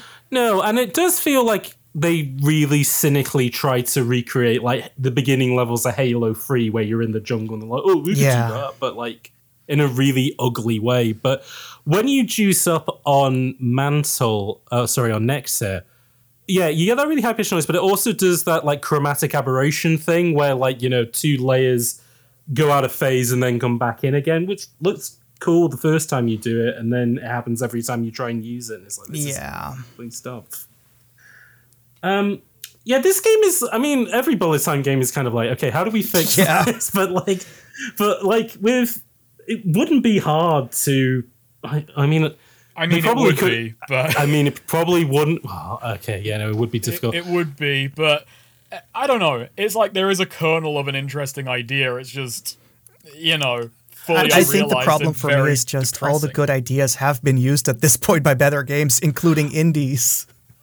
Yeah, and I mean, one also comparison, I think, the Nectar system feels very much like SOP from Metal Gear Solid 4. Yeah, Yeah, you had guys coming off of that. Yeah. Well, I mean, that becomes even funnier when we get to a certain... We're going to go for the comedy greatest beats in this game for the last bit. But there's just one thing I want to quickly mention, which is like, yeah, like, in a perfect world, if Ubisoft didn't get so fucking involved in it, I still don't particularly know if Haze would have been that appealing a game, if you know what I mean. Yeah, I mean, Ubisoft are the villains in this story, but this wouldn't have been a runaway success. I don't envision this would be a runaway success had they not tampered with it.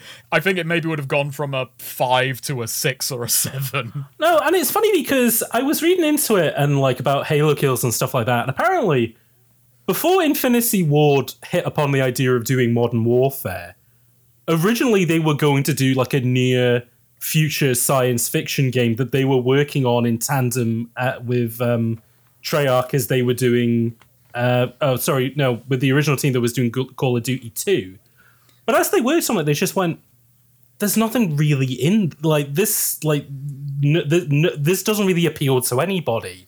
But then when Call of Duty 2 finished and the teams came back together again, they went, well, there's certain elements to this that we like. And I think the thing that's really appealing is this kind of, 10 minutes into the future setting where it's not massively science fiction, like it could happen tomorrow kind of thing, which is how they kind of hit upon the head of doing Modern Warfare. And obviously Modern Warfare becomes this super appealing thing. Yeah. But like, I always think with science fiction stuff, it's quite difficult to pull it. And I don't think like this is...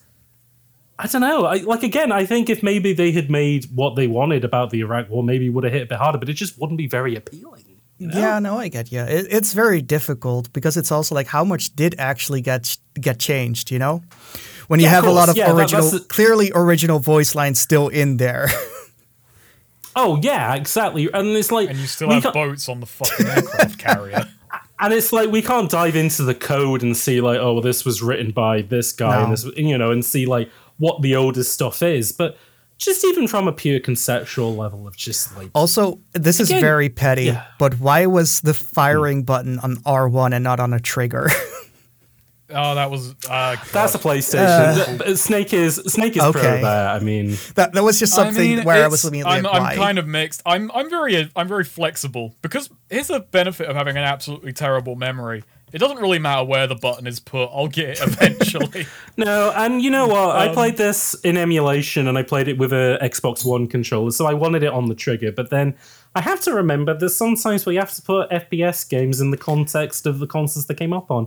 For example, we were very keen on Die Hard Vendetta, but I have to remember that we if are I the played two apologists. Yeah, just to clarify to people at home, if we had played that with actual GameCube hardware, with that disgusting fucking C-stick on the GameCube controller, we would not be that hot on Die Hard Vendetta. I rented that game back in the day, and I remember enjoying it somewhat, but I just stopped at the prison. Oh, but the prison's the best. It was just way too trial and error for me at the time. Then again, I was a dumb It's like teenager. a Die Hard movie. Yeah, like a Die Hard movie. It's great. You should have rented it again. You should have said... I should emulate it again from CD Romance. I should rent it from there. Ooh, there you go. You know when I only ever go to CD Romance is when they do like translations of games. And I was like, why would you get... They didn't need to translate Die Hard Vendetta. The Die Hard Vendetta undub patch. What did they... Yeah, oh, God. Sorry, I remember it from My Life in Gaming, where it's like... They do patches which undid the work that like a certain US publisher did, but working I can't remember designs. what they're called. Yeah, the unworking patch. Yeah, the unworked designs unworking patches. Those are great, by the way. They actually make the games playable.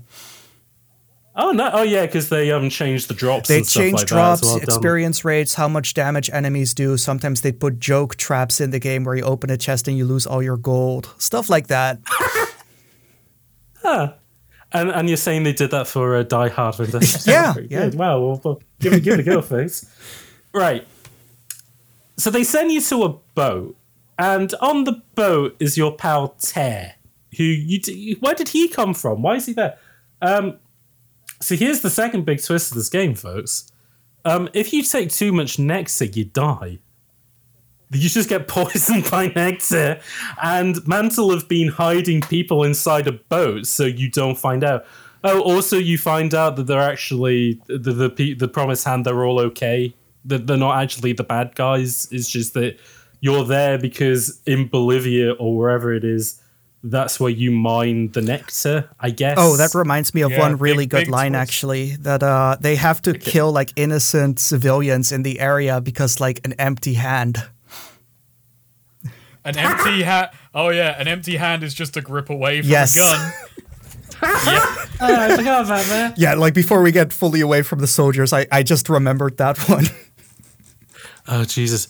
But yeah, Ted tells you go to the observatory for some reason. I think maybe he tries to explain, but then he gets blown He doesn't to pieces finish by... his explanation, but I think he was trying to get to the thing that the central server that is injecting you with it, because it's like done remotely for some reason.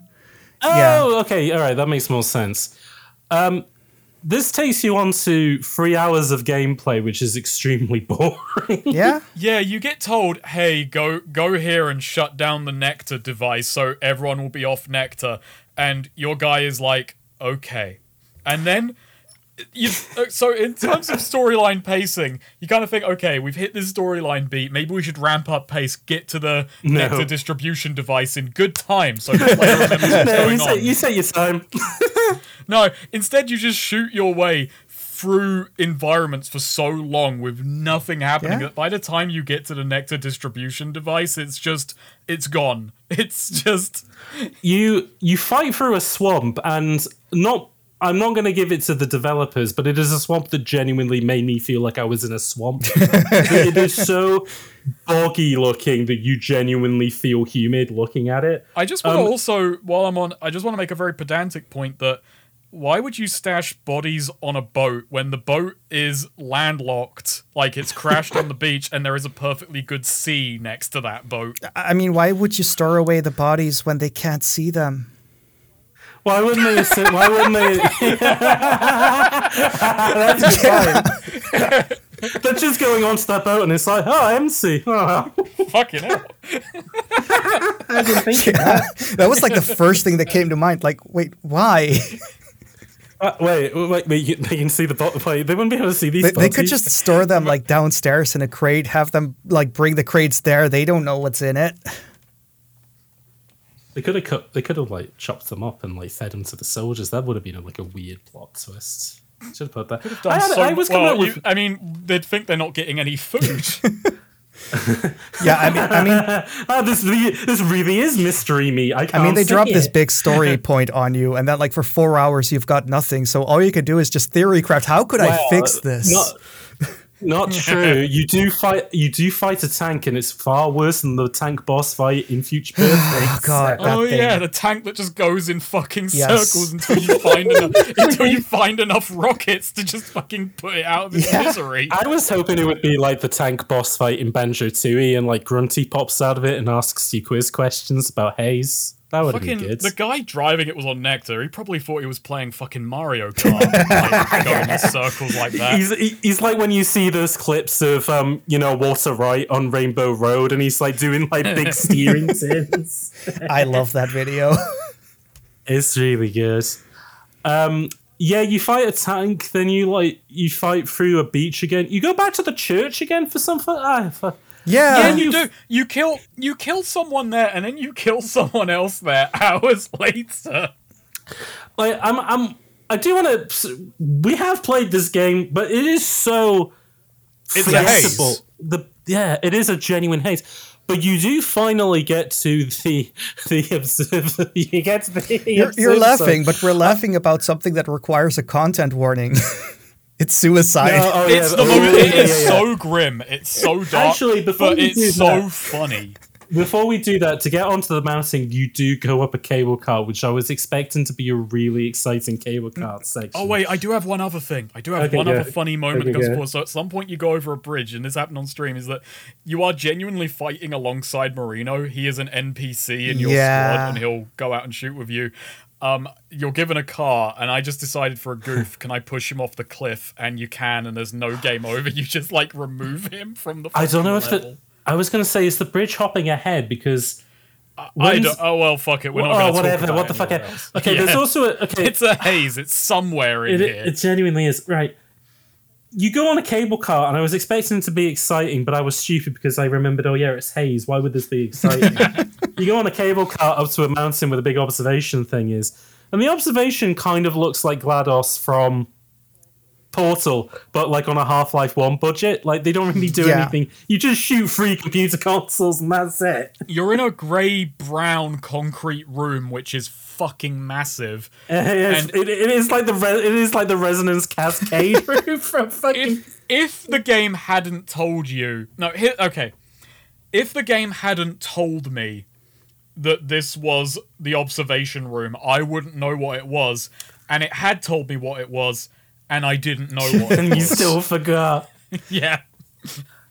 So that's kind of a level that playing Haze will lead really you try at. to build it up, because you go to this like tourist trap, like this museum where they like narrate like how amazing and impressive this entire area is. And when you're on the cable car, they're also telling you about all these sites that you can see if you look to your left and to your right. Oh yeah, if you look to the left, you you'll see the Brazilian, stuff like that. Rendered in beautiful PS3 graphics. Rendered in the blurriest textures you've ever seen. Just Vaseline with like blue. Okay, actually, no, you are right. Okay, so before you go to this is very important, because again, this is another Rareware callback.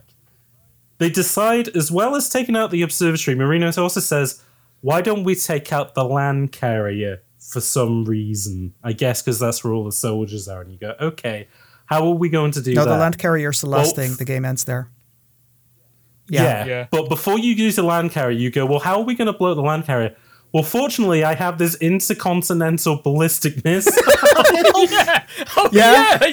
You escort an intercontinental ballistic missile. And the reason I mention it is because it's like the classic rare game Blast Core, where an intercontinental ballistic missile is constantly moving forwards, and you have to clear out enemies to clear away from and it's really, really, really slow.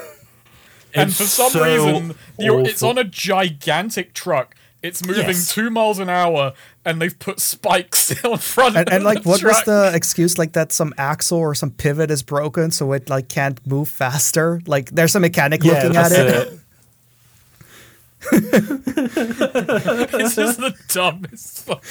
And if you fail at any point, like it cuts to a static camera shot, like a fucking comedy wide shot of just small explosions going off around the fucking missile, and then says game the fucking mission failed. Wait, you can actually have that happen because I had the helicopter just shoot at it from point blank range for like 2 minutes while I was looking for a rocket launcher. Yeah, no, because Snake fucked it. I say fucked it up. Yeah, no, for some reason it fucks up on I the don't stream. even, I'm gonna be honest, James. I don't remember. I don't failing. remember I'm not either. saying I didn't because I probably did, but No, yeah, because I watched back the footage, and for some reason it just cut to a camera shot of it blowing up and just you losing your fucking mind. I laughing like at how the it. person Oh, who okay. played it and someone else who was there for the stream doesn't remember it. I don't remember a nuke going off. That's fucking Haze. Oh no, that's for what I you. mean. The nuke didn't go off. It was like small explosions around it, and then it said mission Oh, like failed. that. Oh, it's a good thing they didn't blow up the intercontinental ballistic missile. Just Not yet, no. But so you have to escort the intercontinental ballistic so missile wait, hang to on. If this is an allegory for the Iraq War, are they saying that the Middle East did have nuclear weapons? Oh my god! And it was actually justified that they used it against the American land. I mean, do you thing? remember when Saddam Hussein was leading his intercontinental ballistic missile through Fallujah in a very, very slow truck? And the Simeon Akers track from Blast Core was playing Yeah, non-stop. I as it remember did. the Yeah. live footage from CNN, like at the bridge. It was mad. And then at the end, Saddam was on the helicopter with Bush, and he said, "You know, now that we have the cocaine, we can have better soldiers." Yeah, you then go to the So in between all of that, you do that, and then you go to the observatory. And the observatory is when the funniest moment of the game happens, but it is a massive content Yeah. warning, folks. Yeah, no, so I was laughing my head off, which is appropriate for what's But coming also, up. the guide It's- that I pulled up for this to help Snaker get through the game also said, watch the hilarious cutscene as the only context for what's about to happen.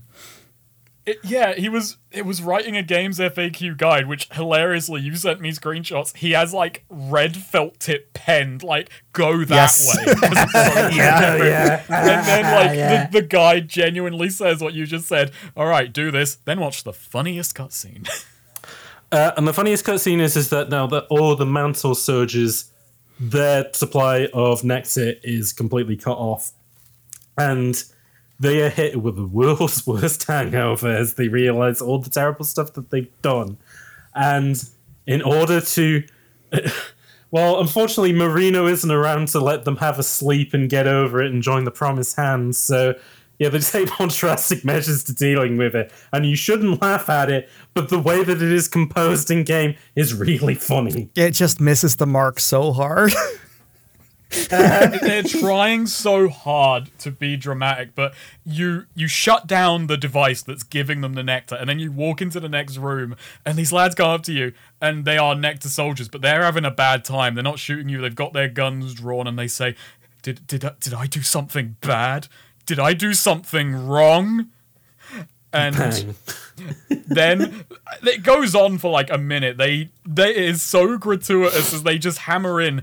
Oh no! I did something bad, didn't I, Chief? I'm so sorry. I've been a bad... He says I've been a bad little boy, and then shoots the other one. No, he puts the gun to his own head, fires, Oh, right, yeah. and then a second later the fucking animation plays. Oh, yeah, that's right. Oh, yeah, whoops.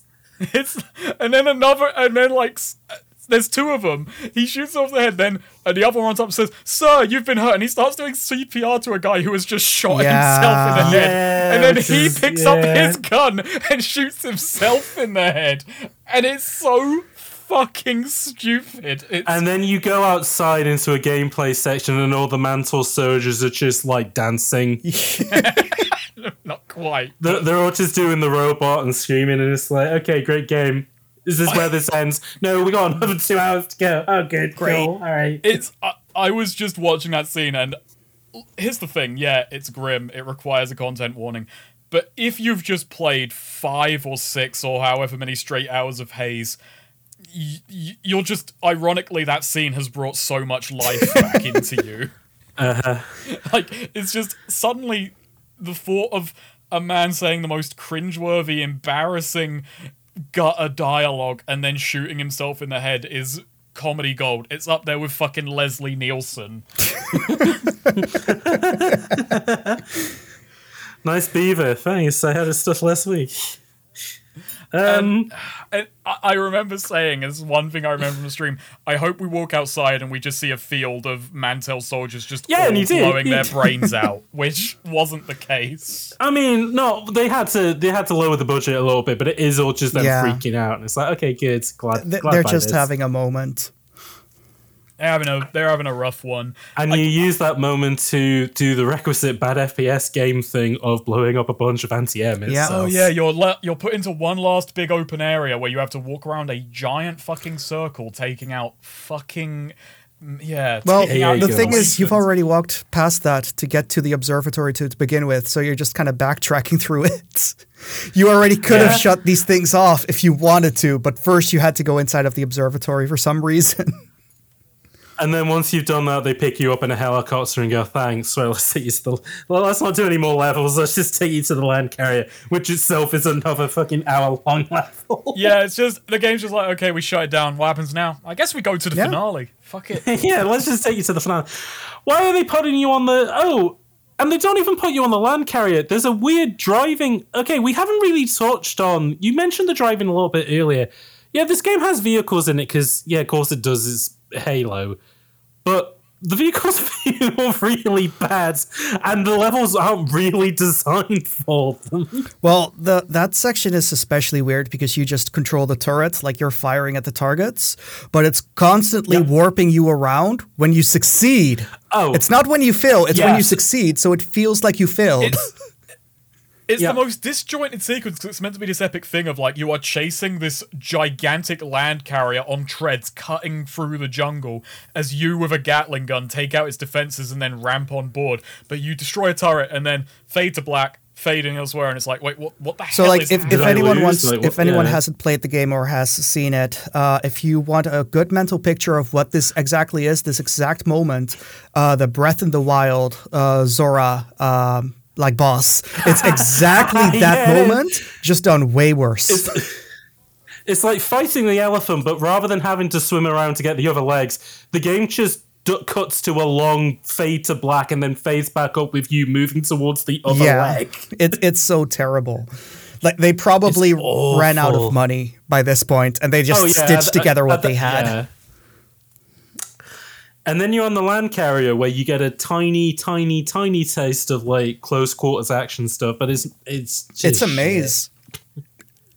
It's a maze. Yeah, it is a genuine maze. It's like a symmetrical arena-ish, but it's an arbitrary symmetrical arena where some routes are just closed. I know that sounds utterly contradictory, but it is that. And you're kind of just switch hunting in it.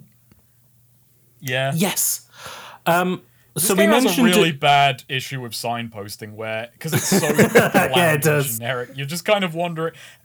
I mean, fucking the title becoming appropriate again. You feel like you're in a haze because you're never confident on exactly where you're going, what you're doing, why you're doing it. Jeez, no. So we mentioned earlier that you shot Pesci and Watchstrap, but then Duval ran away.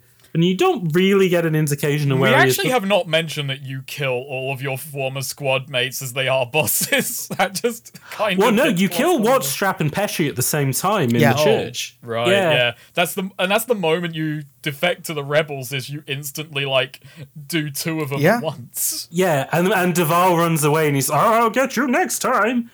Turns out next time is that somehow he's become... the head of the landmaster, but he's in control of the land carrier now somehow. I don't know. I fucking Yeah, no. Yeah, I went through it like twice, once watching Snake, once playing myself. I still have no idea what the fuck is going on at this point. I think he just fucked off. I think he just fucked off to the control room. He was like, you know what, fuck it, I'm up here. Yeah, somehow he was the only guy who wasn't affected by... I think there was no significance to where he was. He was just this was at the point of the game where I was like, I wish that, like, oh, what if they had a guy who like took too much nectar and he turned into like a giant goo boss? Oh, well, that'd be good. But no, it would have been really funny, James, with you saying that. Now that we know that, well, now that we've kind of put together that too much nectar kills you, it'd be really good if he just dosed up and then dropped fucking dead. And there was no yeah, he just dies of nectar poisoning immediately. I mean, if you workshop like, this, he's just well. I mean, if you workshop this, like every time, have you faced this much nectar, and then he just like every time he takes damage, he gets nectared, and then he just dies from it. Like that would have been something. Yeah. Or he was in like some kind of like experimental like super suit where you don't get That was what the Spec Ops was about. They don't get overdosed for some reason. Yeah. Fucking hell. And they actually they have like a better version of Nectar. Like, okay, cool. You didn't think of like bringing this in early, yeah? Like as an idea? No, okay. It's hard. Maybe that's why we were invading the country. They had better nectar. They did. Yeah. I don't know. Look, nectar is an allegory for oil, which everyone in the U.S. Army is taking constantly. Yeah. It's like Homer Simpson where he's putting the alcohol. One for you, one for me. Yeah, Duval's. You fight your way to.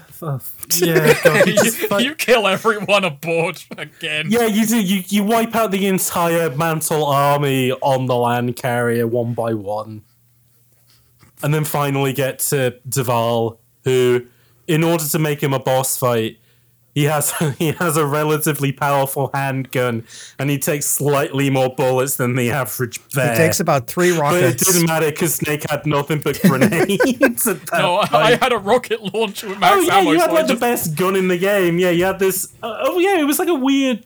Oh yeah, was that the game that had the weird like shitty? Oh no, that was Die Hard Vendetta that had the weird plastic assault rifle in it. The XMA or whatever. Yeah, this had a weird gun as well, though. This was nothing but weird guns. Oh yeah, I guess. How did the fight go for you? Did you fight him properly, or did you also fill him? I had a rocket launcher with full ammo, so I did the same thing. Okay, so both times, like the final boss was a complete flop because he gives you a big speech that I'm sorry, I can't remember a single goddamn word. It's basically like I'm an apex predator. I was built to rule, kind of thing. Oh, was he also the guy who kept comparing everyone he fought to animals? Yeah, of course. Okay, yeah, and he was the apex predator, and then he calls him. Oh God. And then you fill him full of rockets, and he falls over, and he goes, "Oh, I didn't play the game, so I'll leave it to Snake." It's the funniest thing ever because you kill him, and then you have what is the most comedically timed scene ever, where you watch him for a solid 30 to 40 seconds groaning in pain. It's so hilariously gratuitous. Like, it doesn't make a point. It's him lying on the ground going, ugh. Oh. Just holding his tummy and like falling over. Like he's got the shit. Yeah, and then he goes like, Carpenter, don't tell my mommy. and then your character says, okay. Yeah, like he's a guy in an awkward Discord conversation. And like having played it for myself after watching you stream it, he does actually have a weird thing where he brings up your mom and his mom a few times earlier on. So they try to set it up. So they try to. They try. I didn't even. But it's such a minor thing. Like, who's going to remember this? So they were trying to bring it full circle, but I was just too distracted by the fact that we were all watching the scene. We were at the end of the game, and he was groaning. We were all just kind of rolling our hands like, oh, okay, come on. Because I genuinely can't overstate. I feel like describing the scenes in this game, the audience isn't going to feel how bizarre they are. Like, the suicide scene and the thing. No, you have to watch it because it is genuinely just the final boss laying on the ground, writhing in pain for a long time. It's awkward as hell. It is. Again, it's the engine. It's them trying to do a play while the stage is on fire, but also just, I don't know. They just didn't quite know how. I mean, I mean, if they did that in a Time Splitters game, it would be funny. It would be a I joke. think that era in general kind of struggled with boss fights because I remember Red Faction Guerrilla's boss it fight. was the dark age of boss Like fights. Red Faction Guerrilla's boss fight is like this dude in a giant tank, but you've got a sniper rifle that can shoot through buildings, so you can just see him in the tank and just give him a headshot, and it's done. Awesome. I That's said better than this. I still think the smartest thing I've ever said on an episode of Bullet Time was that, like, the genius of Hideo Kojima, whatever you say about him, but it's the fact that he was able to figure out an appropriate big Capcom style, like, final boss enemy, but still have it make sense in a realistic setting. And the answer was Chinook Helicopter. I don't know. I think there was this. I'm just projecting on it, but I think there was just this bizarre thing with games have to be more realistic, more gritty, and boss fights were like they weren't sure if they could make them fit because it was them trying to puzzle out how do we do this gamey mechanic. How do you end a game? Yeah, and it's no. The answer is boss fights are just going to be really fun and diegetic, or you have to go weird and gimmicky. And they couldn't for a while. They couldn't forgive it. It was just human with more points or a helicopter. And there is a helicopter in this, so. There is a helicopter in this. That is true. I think BioShock is still my favorite example of that because they have the whole twist where it's, oh, you were a puppet all along. But the game still has to keep going. And then that's when they hit you, one, with a twist that the guy with a ropey Irish accent actually has a really ropey New Yorker accent. And then finally he goes, I've been shooting myself up full of adama. You can't defeat me. And you go and fight him, and he's just a big alabaster man. And it's like, why is this the final boss in this game? It's like, oh, we have to have a final boss, but we can't make it too. I don't know. They can't quite thread the needle on the inherent silliness. I mean, of it. even like with Ubisoft, like Assassin's Creed 2 managed to figure it out. Like they didn't know how to do boss fights, so they just made it funny. Yeah, you fist fight the Pope. Sorry, I'm laughing at them doing the bosses in Brotherhood, and they're just like, well, again, it's funny because Assassin's Creed is like, figures from Leonardo DiCaprio has built you a new weapon, but all the bosses in fucking, they're all like fake Borgias from history, and it's just like killer of history's most notorious. And then at the end, you just beat up the Pope. Yeah, you just. I mean, that's the same kind of Hideo Kojima school of. Okay, how do we make a boss fight where there's a reason why it's going to take a while? It's like, because you have to punch him to death. That's why. Yeah. Oh, you do the Hideo Kojima thing of, this is set in a world where our weird guy who eats frogs and doesn't like vampires refuses to shake Lyndon B. Johnson's hand. But we also have soldiers where one kid, like, spiritually projects and one could shoot bees out of his mouth. Like, what? And they can take a lot of bullets. Yeah, of course. It's fine. I mean, that's the thing that Hideo Kojima was either just didn't care about or was on, is that people will overlook reality for a fun boss fight. Yeah, exactly. And a lot of Western AAA dev for a long time couldn't quite figure out. No, we'll just take a fun boss fight. You don't have to. We don't care about realism in this instance. It's fine. And again, and I don't want this to like kind of gameplay. It's not like a kind of an East versus West thing because like some Japanese studios also had that issue as well, and a lot of Western studios did kind of bend away from it. But again, it's the PS3 kind of pretension thing of like, oh no, these have to be like films, and like Goodfellas didn't end with like Joe Pesci as a big goo monster that they had to shoot. Like, that was like a dead. I mean, it should have, but like, it was a dead serious film. And I mean, obviously, I don't want to. So at the end of Haze, then you get on a helicopter and Marina says, "Good job, soldier," but turns out I could be a bad guy too. It's funny because I played a game with a very similar twist, and it's actually pretty fucking cool there. But that was an 80s arcade game, The Ninja Warriors. They have the remake for it again on the Super Nintendo, and then once again like on recent consoles, which are all the same story, but like you're a killer robot, you're trying to overthrow this regime, like you're part of a rebellion. Then after you kill the bad guy, like the robot is like self-destructs because it has its own AI. And then the guy who created the robots just makes an army of those robots, but they're loyal to him, so the people just say history repeats itself, and that's the credits. Singularity kind of ends similar as well, like depending who you go Crackdown with. kind of end on a similar note as well. Like, you can do it. You can do that sort of twist if you do it well, but it doesn't feel like it does it well at all. No, and that's the thing with Haze, is that it is full of like little cliches and stuff like that, but it's not one of those games where you go, oh, it's bad because it's got cliches. It's just like, no, there are the cliches are in it, but like it is just a bad game. Like, I mean, generally top to tip, presentation is why this game is so fucking rough. Yeah. And why none of it can land, and it drags on for so long. And the twist that's meant to happen with the Mantel soldiers, which falls flat, is after the nectar thing goes down and they start killing themselves and we're laughing our heads off. yeah. You're meant to, in that moment, realize, oh, these poor young men have been tricked. Like the soldiers that were sent to the Middle East for a conflict that, the reasons why they were sent over there, they were lied to. They didn't know the full facts. They didn't have the whole story. But, and you're meant to, you're meant to go back. I've said thread the needle a lot, but you're meant to kind of go back to the earlier scenes and think, all those guys who are acting like dickhead dude bros, they were all misguided young men who could have been better if only they were. But the presentation is so egregious and grating and so slow and plodding. And as you just mentioned with the mum thing, nothing connects, nothing comes full circle or feels. Do you know like what it kind of feels a bit like, but the game did it a lot better? Max Payne 3, as in, it's got that thing of like Rockstar where it's like Brits writing Americans at kind of a distance where they're not like, they kind of treat him not particularly with respect.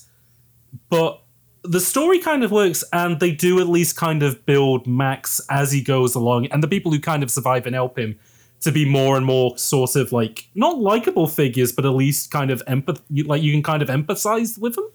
Yeah, like Haze sort of. I like Max Payne 3. I'm a. Oh no, I didn't. No, that's what I mean. Max Payne 3 pulls it off. Like that's what I'm saying. Like this is Haze kind of feels like it should be. Well, I say should be. Haze feels like perhaps if it had hit more of the Max Payne 3 tone, it probably might have been able to pull it off, at least story wise. But I think the kind of tragedy as well with Haze is, at all points, it never feels like it actually has a personality whatsoever. No, and how much of that was just the fact that Free Radical, their only kind of like drive on the game was, well, we want to make something real. We want to make a mature game, but it's like, well, what is a mature game? And then Ubisoft just keeps coming into the house and saying, the Iraq War, don't do that. It's South America now. And it's like, okay, cool. All right, thanks. We have to change the entire game now. Thank you. Yeah, I guess it could have all just been squeezed out over time with whatever point you want to make. It's kind of hard to make a point when you don't even know what fucking point on the map you're on. Hey. Sorry. Sorry for doing that. That wasn't even particularly clever. That was just me throwing words into a sequence and hoping they made sense. But it's weird because it's like, I don't know, it always kind of, I mean, and I don't want to like attribute like, oh, well, you can tell that Time Splitters 2 was made out of passion, but this wasn't. Because I think it's like, no, I'm sure they were very much into the project, but it's just you work on it for so long and it gets so micromanaged to death that by the end of it, you're not going to feel anything for it, you know? I mean, this is a put through a corporate ringer game. I mean, we said early on, a year of development time was spent on this advanced AI task system, which the PS3 couldn't handle, so that has to go. And that's an advancement of an earlier system, and, Free Radical put a lot of time into their bots, and then, we have a story about the horrors of war, and it's contemporary, and it's this and that, and then, no, you can't do that either, and it's a game that has been utterly just kind of pulled apart bit by bit and then told, you have to come out and not interfere with this other game we're doing. And I never even threading the needle. I didn't thread the needle on those 2 points either, which is, advanced AI system, which is based on their bot work, and, it's kind of anti-war, which is, this doesn't feel like a Free Radical design game. That's the weird thing about it. It's an aberration in that kind of pedigree. Yeah, like this game came out in 2008, so this is over 15 years ago at this point. So like, there is no modern equivalent to it. I mean, I guess we'll touch on that for the next episode, but like, their design pedigree from those games would have had to have changed anyways going into a new era. But like, there is, and it's funny because I look into the development of this game, and the people like Ellis is still on it, Doak is still on it. All these guys are still putting work into it, but it does not feel like a product that came from the Time Splitters team. And I'm not saying that because it hasn't got Time Splitters tone, but it has not got like or second sights, like attention to detail or like polish or yeah, because whatever, there's that weird part with the water towers where you can shoot them and water comes out for a while, but it's not that it's emptying it. You can just shoot it and it restarts over and over endlessly. It's just an effect they put on it. It's not emptying like the barrels and Time Splitters. No, exactly. It's one of those hard things to pass in so many ways because, yeah, it doesn't feel like the same team. And it doesn't feel like that because Time Splitters 1, 2, and 3, and I know this is one of those things where it's unquantifiable, it's an ineffable, you know it when you see it thing, but sure, every level feels distinct. There's little details, there's passion, there's like, oh, these are all little genre pieces, and they're showing these loves for different like times and pieces of media. Yeah. And then, okay, now we're restricting ourselves to one thing. And yet, we're restricting ourselves to this one setting, this one story, this one linear sequence of events. And yet it feels less developed and less interesting than any snapshot from Time Splitters 2 we or 3. know that they can make a more linear and more like adventure style game because that's what Future Perfect was. And as also, much as we Second Sight shows they have... and shots. Second... Well, I mean, obviously, yeah, and Second Sight. It's just, yeah, that's the thing. Like, you know, I wrote one note. I've got one slightly clever thing I wrote. Okay. I've got one slightly clever thing, and I was proud of this. I thought of this when I was going to buy beer. Where the fuck is it? Did you physically write it down? No. Maybe I forgot to write it. Oh, jeez. That's fine. Basically, despite the pedigree, this game is just a dog's breakfast. Yeah, there we go. So on December 18th, 2003, Radical entered administration. Wow. Oh, God. So the process towards insolvency, and basically this was spending ample time on Haze, along with their deal with LucasArts, which just, went up in smoke because of Haze. Here's the most depressing soundbite that I got from it from Steve Ellis. We received the hype that we earned. We had done very well up until the point. We had only made high-rated games. People weren't wrong to believe us when we described what we were trying to achieve with Haze. It was ambitious, but they thought that we could do it. But there was definitely a backlash when the game was released. We all knew that we hadn't delivered on our promise, but some of the press marked the game well lower than it objectively deserved. We were penalized for disappointing them. One of those situations. God. Actually, now properly reading it, it just does kind of sound like, oh, actually, Haze was better than people marked it. The objectively, I don't know. That I'm not sure what tone to take from that, because that is in fairness, I only read I haven't read the second part. I only read the first part, where it was like, oh, we adjourned our hype and we let people down. Yeah, not the fucking second bit where it's like, the second bit on there. Haze is a lot better than maybe. Fucking that sentence is fucking hazy. What the fuck? Rereading some of the reviews today, the thing that bothered me more than anything is the real sense of disappointment a lot of players felt. Littlewood continues. That's more difficult to deal with any of the other comments directed at the game, because it means that these people really cared and simply felt let down. Okay, no, so that brings it back around again, which is, doesn't matter kind of what game we really made, is that we won people over with these games, and we had kind of like a, what do they call it? Like a responsibility to deliver a good game, and they didn't. No, I remember back in the day, I had so many friends who got all the Time Splitters games. Everyone had GoldenEye. Most people had Perfect Dark. Nobody had Haze. Funnily enough, I had Haze. I had a friend who was very excited for Haze, and yeah, that's actually the main reason I kind of still wanted to try it, because it's the one game of theirs that I never played, and it's man, I should have left it at that. No. It's funny, a lot of people that I knew growing up who had PS... I mean, it was funny, the early years of the PS3 is such, a graveyard of ambition in regards to, Lair, fucking Haze, what's the... that early version of Gran Turismo, which is just, that demo game. I know what you're talking about. Yeah, Prologue or whatever. Yeah. where it's just like all these kind of like, well, you have to buy them because they're PlayStation. I mean, the PlayStation exclusives will eventually. I mean, Uncharted 1 is rough compared to like what 2 and 3 would eventually. The only thing that came out on early PlayStation 3 that I wanted to play, because I didn't have one, but I wanted that game, was Demon's Souls. That's the only one. Yeah, and I think it's one of those things. And obviously, Demon's Souls has kind of been like the defining legacy of that console. In that, and like Tokyo Jungle and other kind of like Tokyo Jungle was great. Odd Studio Japan projects. Well, and even I would argue like Yakuza. Like I know that was a PS2 game, but like it really kind of. I mean, I kind of have a nostalgia for it for that because I got on Yakuza 3. Yeah, I started on with the 3 yeah. as well. Yeah. Yeah. So and it kind of. It's weird, like, the PS3 was kind of like the console that not the West forgot, because it did have, like, a good... Well, I mean, again, it had, like, the Naughty Dog stuff. Eventually that got good, and... I mean, yeah, Infamous... The issue is just that it took a very fun. long time for that console to really get started. It was a really rough... And again, like, stuff like Haze wasn't, like... No one was rushing out to get, like... Well, once they... Well, again, to finish this Steve Ellis quote, his most disappointing of all, though, was the team itself. Everyone at Free Radical was proud of the company's reputation, and it was incredibly tough for all of us to bring something to release that we knew we weren't happy with. So...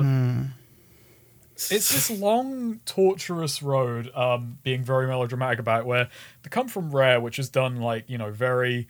very colourful, and I mean colourful both in a literal and metaphorical sense, games. You know, they're very interesting, they're very unique, they have character, they have kind of British comedy and British wit and British charm.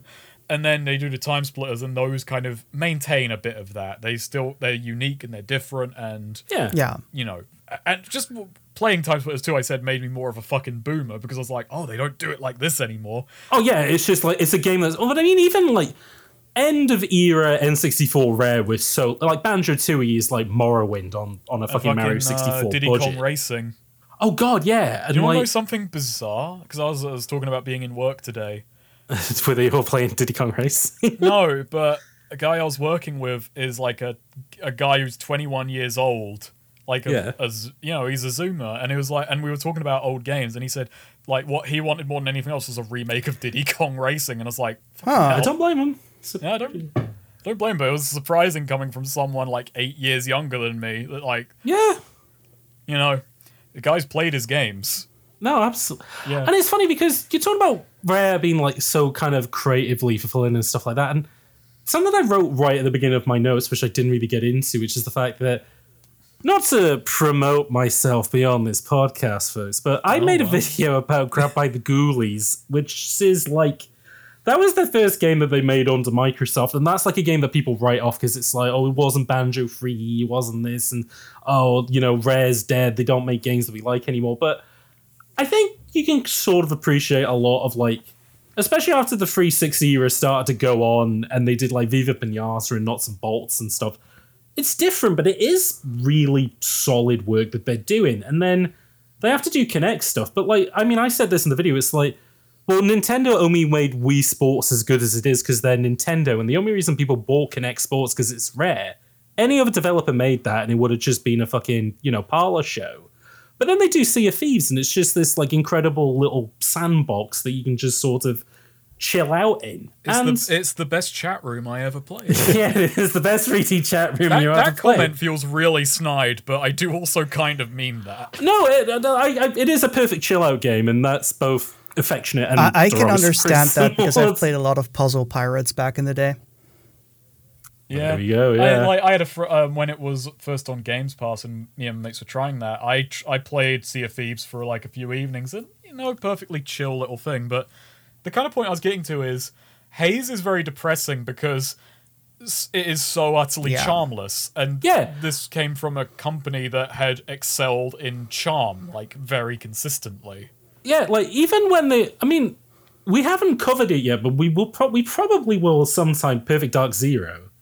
I played a lot of Perfect Dark Zero because it had split screen online. So, like, and I don't know how much. I mean, I don't know how much but like as bad as some elements of that game gets, it's never as dour as Haze. No, it's still trying to have a little bit of levity and whatever, but it's not quite It's there. especially bizarre No, with Haze, like that there's so little to the game, because like even something with GoldenEye, like back in those days, they were not supposed to make that multiplayer aspect of the game. They shoved that in without telling anyone.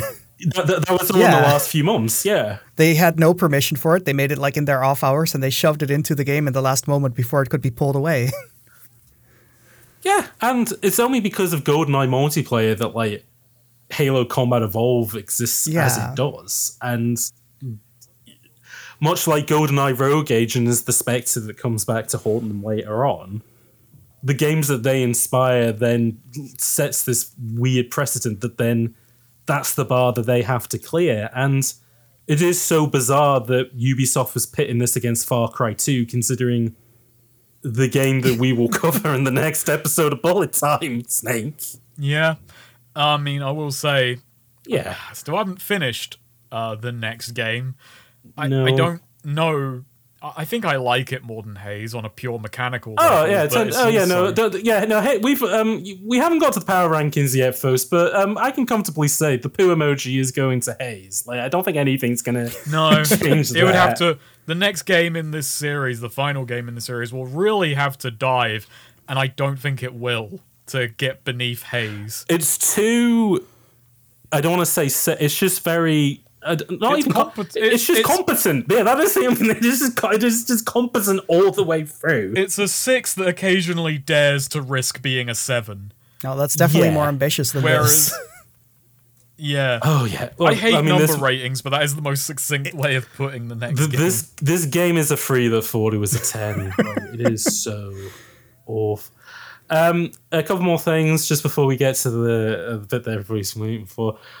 We haven't mentioned the promotional side of this game, which includes new metal band Korn pricing the. That's what I was trying. That's what I failed to remember, Korn, because that was the maturity of this era. Was give it a fucking song in the trailer. Hey, Korn did a song for Haze, and they got a nice little pull quote from Jonathan Davis saying, "Gaming is my religion, and Haze is the shit."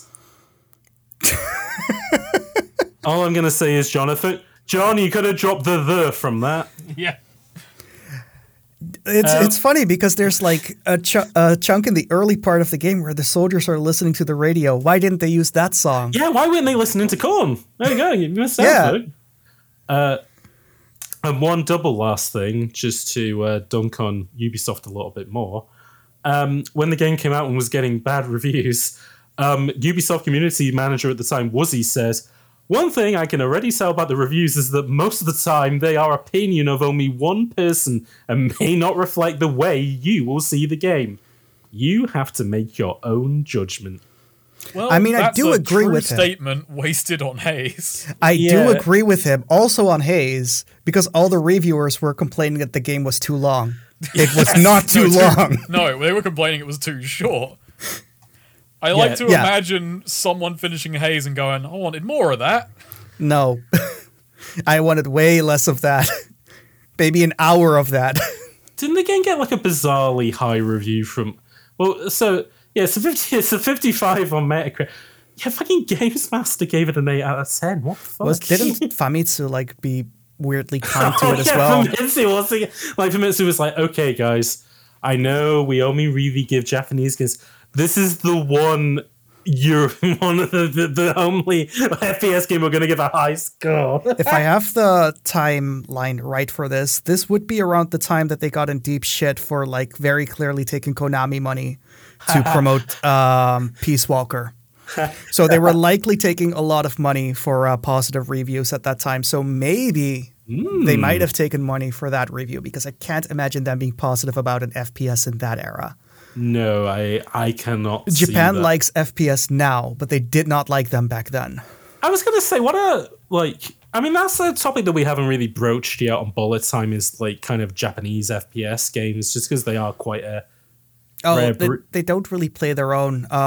Square Enix publishes Call of Duty in Japan, and they made it really popular. And I think off the back of that, recently Apex Legends got like bigger in Japan kind of than it did in the West. Interesting. Yeah, it has a very bad dub, by the way, in Japanese. Like all the characterization that you have in Apex, it's gone, all of it. Oh, unfortunate. Are there people in Japan playing it with the original dub? Oh, yeah. Yes, actually, one of the biggest biggest streamers that I watch just uses the English voices, and he doesn't speak English. Fair enough. Yeah. The other game that a lot of players are going towards now are like Valorant and Escape from Tarkov, which is really weird to see like all the Japanese people playing these big from Western Tarkov games. That's Yeah. Yeah. Yeah. Interesting. I don't know what caused that. I think it's because one certain player started playing it and he's like really popular, like he's at the top. FPS Shaka, like he was, I think, in the top 20 of highest earners like on Twitch when that leak happened. Like he was really up there. Wow. Yeah, I watch Japanese streamers sometimes. It's the only way to still like keep in touch with the language for me. Oh yeah, and also see what see what's popular over the other side of the world. You know? Yeah. Speaking of which, folks, it's time to do the quiz. It's time to do the quiz. Oh boy. this now- is a nice Eurocentric quiz. Well, funny that you do mention that because originally I was going to go with VG charts because that does pick up from 2007 onwards. But it wasn't a very interesting charts, is all I always say. It was a lot of Wii games. So I thought, you know what? Let's stick with GFK chart track, which is what we've used for the past couple of Free Radical episodes. So, you know, this will be European centric. Now, this is the charts for November 16th when Haze would have qualified. Before we start, does anybody want to take a guess what number Haze came in on the charts? Okay. Oh, you have AboveUp, where we got to guess what was charting the same week that Haze released. Yes. I don't even remember what else was launching at the time. He'll give us hints. I give you clues and stuff to try. But I'm going to guess that Haze did not chart. Yeah, that would be my guess as well, honestly. Incorrect. Oh. Okay. Haze is in the top 5. What? Okay, so it did come out strong and then must have fallen off because. Oh yeah. Okay. Okay. Was it? I'm gonna guess middle of the road. It was number 3. Bingo. New entry this week at number 3 is Haze in the charts. I couldn't get any sales numbers, but Haze as a fucking appropriate for a grey-brown game that is in fucking bronze. Oh yeah. And the funny bronze medal, funny considering what else is on this chart. The game had a lot of that's the bizarre thing digging into this is that after the fact, Haze, who the fuck remembers this, but people were so jazzed about it because it was Free Radical, and it just killed that company. Well, it literally did. Not only even most companies have a bad game and then go, oh, we'll get them in the next one. But no, this was because it was a new engine and it was and also I forgot to kind of mention the spectre of this, which is we had all these great FPS games coming up kind of in 2008. And then in September 2008, the global financial crash happened, which, if your company wasn't fucked from moving to the HD era, it definitely was from that point. So, yeah, a lot of big publishers became a lot safer after that point, and you didn't get a lot of consolidation. Yeah. Yes. But Haze came in number 3. So, at number 1 this week is a non-mover. It is talking about HD games, it is the latest high-definition release in I want to say long-running, but more so it's just because the game hasn't really gone away. If I give you the genre, it'll give it away. It is one of gaming's biggest names, essentially, though. And this is the latest entry on HD consoles. Is it FIFA? FIFA 2008 is 9th place in the charts. Oh, wow. So, okay. Long running hasn't moved. no. Yeah, this is difficult. I don't remember much of this gen. This is when I almost quit gaming, pretty much. Oh, wow. Boy. This is going to be a lopsided one. Is it Call of Duty? It is not Call of Duty. Let me try and think of some clues. I'm trying to think. Yeah, you're not giving me the. This was a controversial release. Sort of, people were really hyped for this game because the games that had come previously were white hot. And then this one was a bit more controversial because it was a bit more realistic. Fucking hell. That's Huh. still struggling here. For a second, no. Give me a minute. Give me a minute. Okay. Wait, no, it's not Dead. Is it Dead Rising? It is not Dead Rising, no. No, that would be a bit later. Yeah, Yeah. Dead Rising 3 I was thinking of, but yeah, that's still a bit later. That was Xbox On the One Dead gen. Rising tip, though, this game used to be associated with maybe the Sony PlayStation, despite never being an exclusive. This was announced with Xbox 360 exclusive content in a very cringe way at E3. That hell, doesn't how is narrow this it helping? down. This was a PlayStation. People are going to be screaming at us for this one. Yeah. This was a PlayStation exclusive that now had 360 with exclusive content. God, And it was announced by Peter Moore revealing a fucking rub-on tattoo on his arm at E3. GTA 4. Yeah, GTA. Yeah, there we go. Oh. More realistic really should have thing that. Grand Theft Auto 4. A strong seller at this time, but yeah, obviously GTA 5 would be the thing that would blow it up. Now, You know, I prefer. The funny thing is, I prefer GTA 4 as well. 5 is a bit much too much. Now, if you struggle to get number 1, number 2 is going to be even harder, so I'm going to have to give you some more strap clues. in, folks. Oh boy. Prepare to be This is a annoyed. new entry this week from developers Funcom and published by Eidos. It is I think an MMO based on a long-running pulp adventure series which was adapted into an 80s action film. You think an MMO? I think it's an MMO, yeah. Huh. Based on a long-running action series, popular film in the 80s. What? Yes. Fucking Christ, what the hell This is this feels like week? it should narrow it down so much and we should instantly get it already, but Yeah, no, that's like this is very, very specific.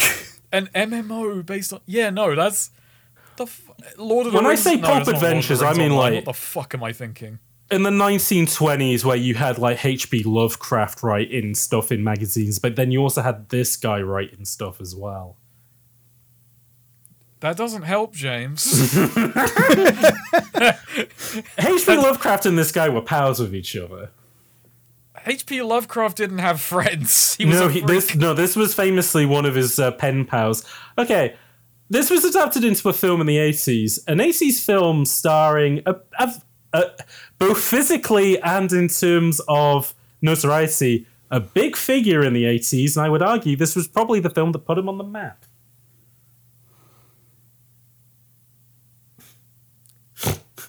Fucking Christ. Number 2, the most obscure number 2 ever. It's a fucking mystery shit. What the fuck? Shit. Put him on the map. I'm just gonna start throwing shit out there. Fucking Famous Escape from New York Online. What? It is not. It is not Escape from New York Online. No. I'm trying to think IDOS games, but like the only thing that comes to mind are the good Tomb Raider games. Oh, I'm going to say just take IDOS completely out of Okay. your mind. On Yeah, Funcom, okay. I think, kind of narrows it down because this is like one of the only franchises they ever seem to work with. I don't even know. I don't know anything about Funcom. Everyone in the audience, yeah, feel free to keep screaming because Yeah. you don't know any games. 80s action film written by John Milius, starring this probably the second most famous Austrian in history. There's no It's not. Terminator It's not. Online It's not game. Terminator, but it is There's no a. Predator Online, which doesn't exist. There is not. Well, I mean, if you want to talk about Predator Online, I mean, Well, there's you know. millions of those, but come on now. Yeah. Now, before Twins Online, not Twins Online. Before any of those films, Kindergarten Cop Online. I'd play that. Yeah, I would too. when you log in, it isn't a name and password. It's who's your daddy and what does he do. This was the film that put him on the map before any of that stuff. Fucking Hercules. After Hercules, Why so did also Hercules as in its sword and sorcery. Oh, Conan Online. Conan. Age of Conan Hyborian Adventures, which I'm pretty sure is an online game. I have never heard of I that. think a friend of mine played that, and he kept talking about it in the voice chat, and everyone was like, "Yeah, They were just ignoring it. yeah." That's not real. You made that up. There's only that new Conan game that came out a few No, years apparently ago. this came to number 2. Apparently people were fucking gassed up for Age of Conan Hyborian Adventures. Wow. Jesus So- Christ. No, I think you're making it up. Now, number 4 on the list is a non-mover. 2008, keep that year in mind. You know, a lot of different events happened that year. But one that would probably make sense for this one is... How do I... I had a really funny joke in my head, but it would have... Actually, no, you know what? We spent so long on those, I'll do the funny joke, which is... If you thought the 1939 Berlin Olympics was controversial for putting enemies together, this Olympics may have been even more controversial for people of a different war. Yeah, Mario and Sonic, right? Yeah, Mario and Sonic are the Olympic Games. James, that joke was more tortured than fucking real events that happened in World War II. Wow. Wow. But it was good though, wasn't it? No. No, it was really funny though. People at home, you know how people at home were screaming at you for not getting it? They're all laughing at me for my really clever joke. World War II lasted 6 years. That joke lasted 10. Wow. Didn't last as long as Haze though when he streamed it. fucking That's for didn't. fucking sure. But much unlike the critics, I wish it was shorter. Wow. Number 5 on the list is a non-mover. It's a Wii game, but which one? Wii Sports. No, the other one. Wii Sports Resort. Not Wii Sports Resort. Snake, what did he say? We Play. Yeah, we play.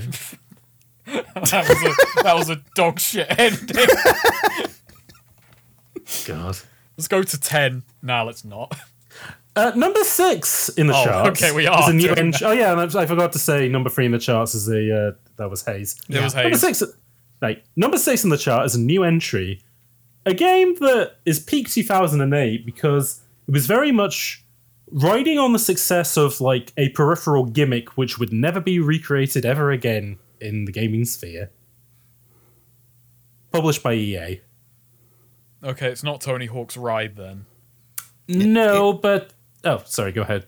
Oh, I was about to say, is it like the start of Just Dance? Or was that Ubisoft? That is Ubisoft, and Oh, no, right. this is the other stupid peripheral based like. There were a bunch of them, and I can't remember who made which one. That's fine. Funnily enough, both of them are in this top 10, but this is the high. Is it Connect? Is it on Connect? It is not a Kinect game, no, but this was also like a big reason to buy the Xbox 360 because this game had a shitload of DLC. Is it is it Rock Band? It is Rock Band, number 6 this week from Yeah, okay. shitload of Harmonix, DLC. the developers of Guitar Hero. Yeah, I was into Guitar Hero 3 for a bit. I was too, but I also had I saved up all my money to buy the Rock Band in a box, and then none of my friends wanted to play it. I got that, but I had friends who did want to play it. So like every week we'd like play. It was great. You know It what's was like a funny as really fun well, summer. 'cause I think for a year I was like really pretentious, but I was like, no, this game's popular garbage and shit. And then I actually played it around. And was actually, this is good. It's really good. Did you actually? I did manage to trick my friends into playing it a few times, but they always wanted to play the drums and nobody wanted to sing. That was No one wanted to sing. No teenage boy wanted to be the singer unless they were supremely confident. No, In our exactly. case, like we usually play long enough that someone at some point wants to sing to give their arms or fingers a rest. that was Get it. them into it. Yeah, We mostly played a lot of Castle Crashers on the 360. That's was our fair. thing. Number 7, down from 6th place from last week, is you already mentioned FIFA earlier at number 9. This is the other one. Pro Evo? It's Pro Evolution Soccer 2008 at number 7. That was a bit of an easy clue, so I'm going to have to make the next one a bit more complex. Just fuck with us. Okay, Make number sure. 8, down from 3rd, is a game for a It's console. Haze. It was both in 3rd and 8th Yeah. because it was declining that rapidly. Yeah, they decided to put it in 2 different places. it's a game which, if you thought the 1939 Berlin Olympics was controversial for enemies coming together, this video game series also does something similar, where people that you would think were enemies come together and take part in a fun sporting event. Arguably, I wouldn't call it a sport because, you know, you don't run or anything like that. You just sit in a car. But is it Mario Kart? But which one? The Wii one. Yeah, it's Mario Kart Wii at number 8. You shouldn't have given me that for the Wii one. Mario Kart, the Wii Was this the first European launch or the second one? Because I remember there were like 2 launches for a lot of Wii games back then. I think this is the first launch of the Wii stuff. Because, this is 2008. So the Wii's been out for what, like 10 months at this point? Yeah, because Nintendo had the weird thing where they'd like publish a game in Europe first, like 1 week earlier than the US, with a very limited launch. So you could get like 1 copy if you were really, really lucky. And then it would just be gone for like half a year. God. Terrible Nintendo. time. And then number 10, another game that was riding the wave on the plastic peripheral phrase that we were talking about a few minutes ago. A game that Snake said I liked. How did that make me less like? How the fuck is that wipe your memory immediately? Yeah. Despite the fact that we mentioned it literally minutes ago. AboveUp, this is your time. This is your chance to shine. I don't remember. Was it Just Dance? No, it wasn't Just Dance. It was another game in the spirit of Rock Band, but the other one. Guitar Hero. But which one? Oh God, they were flooding the market at this point already, weren't they? It's either they sure 3, were, 4. I'll get Guitar Hero 3. Yeah, 3 already. Legends of Rock. Okay. Number 10, a non-mover. So Haze then dropped to 6th place the week after, then 15th the week after that, and then 27th the week after that, and then finally disappears from the charts a month later. So, wow. Yeah. And so, unfortunately, with Haze, that was the end of Free Radical as a business. And I guess with that, it must mean it's the end of the Free Radical mini-series. So I hope you enjoyed listening. And also with that, I guess it's the end of Bullet Time, because we've ran out of like FPS games to talk about now. Snake has been very kind of you to be here for that, and how we've been enjoying. I might not get any reaction out of you for what I'm saying here. I'm deeply fucking confused. Oh Jesus Christ! I was hoping you'd be like, oh, what are you talking about? Shush! Like no, this isn't the end of the Free Radical. Shush. What are you talking about? Shush.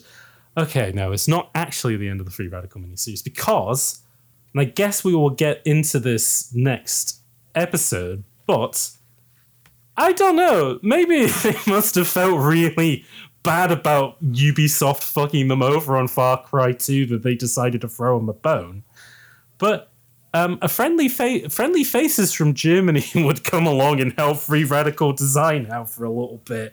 And their name was Crytek, but we're going to go into that into a bit more detail next time, because we're going to talk about 2016's Homefront: The Revolution, which will actually bring us to the end of the Free Radical miniseries. But before we do that, AboveUp, it's been very kind. Thank you very much for being on the podcast. Oh yeah, no worries. Thank you for talking to us. Playing Haze. Yeah, thank you for playing Haze for us. I'm so sorry. Yeah, no, I did this to myself. I have no one to blame except myself for this. Will we see a Haze video on the channel? No. No, you mean that's fair. Yeah, no, I can't really argue with that. Before we wrap up, is there anything you'd like to promote? Anything you'd like to point people towards? I should be working on a video that I haven't been working on because I've been streaming instead. But fairly soon there should be like a Ashura's Wrath video. I just kind of wanted to play that because you can actually play to the ending these days because of emulation, which is nice. Yes. And with the DLC and all that stuff. Yeah. Finally, you can have the complete video game that Capcom never sold you. And besides that, I also stream on the same name that I do stuff on YouTube on, AboveUp on Monday, Wednesday, and Friday. I've been going through the Spark games lately, and I'm going through arcade games. I recently tried doing a bunch of Muso games because I kind of know the history of the stuff that happened in them, so it's interesting to touch on. But yeah, that's kind of it. Fair dues. Well, I can put links to all of that in the description. Snake, once again, thank you for coming back. Thank you for not making me play Haze and giving me the Haze word pass. I gave you permission to not play it. You did. You said, James, I'm going to take this. I'm going to take the bullet for you. You don't have to. But I am going to make you watch Haze. The main character may have been called Carpenter, but really I was Jesus for doing that. Very true. Yeah, you are. Yeah. When it comes to specifically to playing Haze on a stream, you are Jesus Christ, the Son of the Lord. Is there anything that you'd like to point people towards? I guess. Don't do drugs. It's probably bad for you. Don't do nectar. Okay, yeah, the other drugs are fine. Just don't do nectar. Specifically, don't do nectar. I mean, the other drugs. I mean, I've seen Train Spotting. They have their ups and downs, but I haven't seen anything positive about nectar. So. Yeah, it just makes you say "boosh" a lot. Boosh. Boosh. It makes life very hard to follow, very confusing. That's true. It makes it really hard to remember the plot of 5 out of 10 video game Haze, despite the fact that all you kind of do is just you talk to like 3 people throughout the entire game, and sometimes you're in a swamp, and sometimes you're on a beach, and yet somehow like it's just very hard. We didn't even talk about the fact that you go to like a holiday villa for like 1 minute, and that's like visually interesting, but then it becomes really boring. Yeah, because then you just go through endless balconies. Yeah. The funny thing is that as I remember what you were doing, I'm not remembering the game, but I am remembering the stuff that we were talking about. Like we were talking about Bocky the Rock when you were going through that villa. The Rock. Yeah. Yeah. It's a good show. That I guess that's my shout out. Watch Bocce the Rock. Yeah, Bocce the Rock. Right. It's good. If you're looking for if you're looking for an anime to see in 2023, that's watch Bocce the Rock. As per usual, I've been James. You can follow me on Twitter at Hot Cider. You can support the show over at Hot Cider on Patreon as well. HOTCYDER. As said, we'll be wrapping up the mini-series next week with a game that technically isn't made by Free Radical Design Limited, but I mean, I guess we'll go into more detail with that. But in tech... I buggered that up. Until next time, folks, keep blasting. Nobody going to do the blasting sound effects with me? Just me on my own?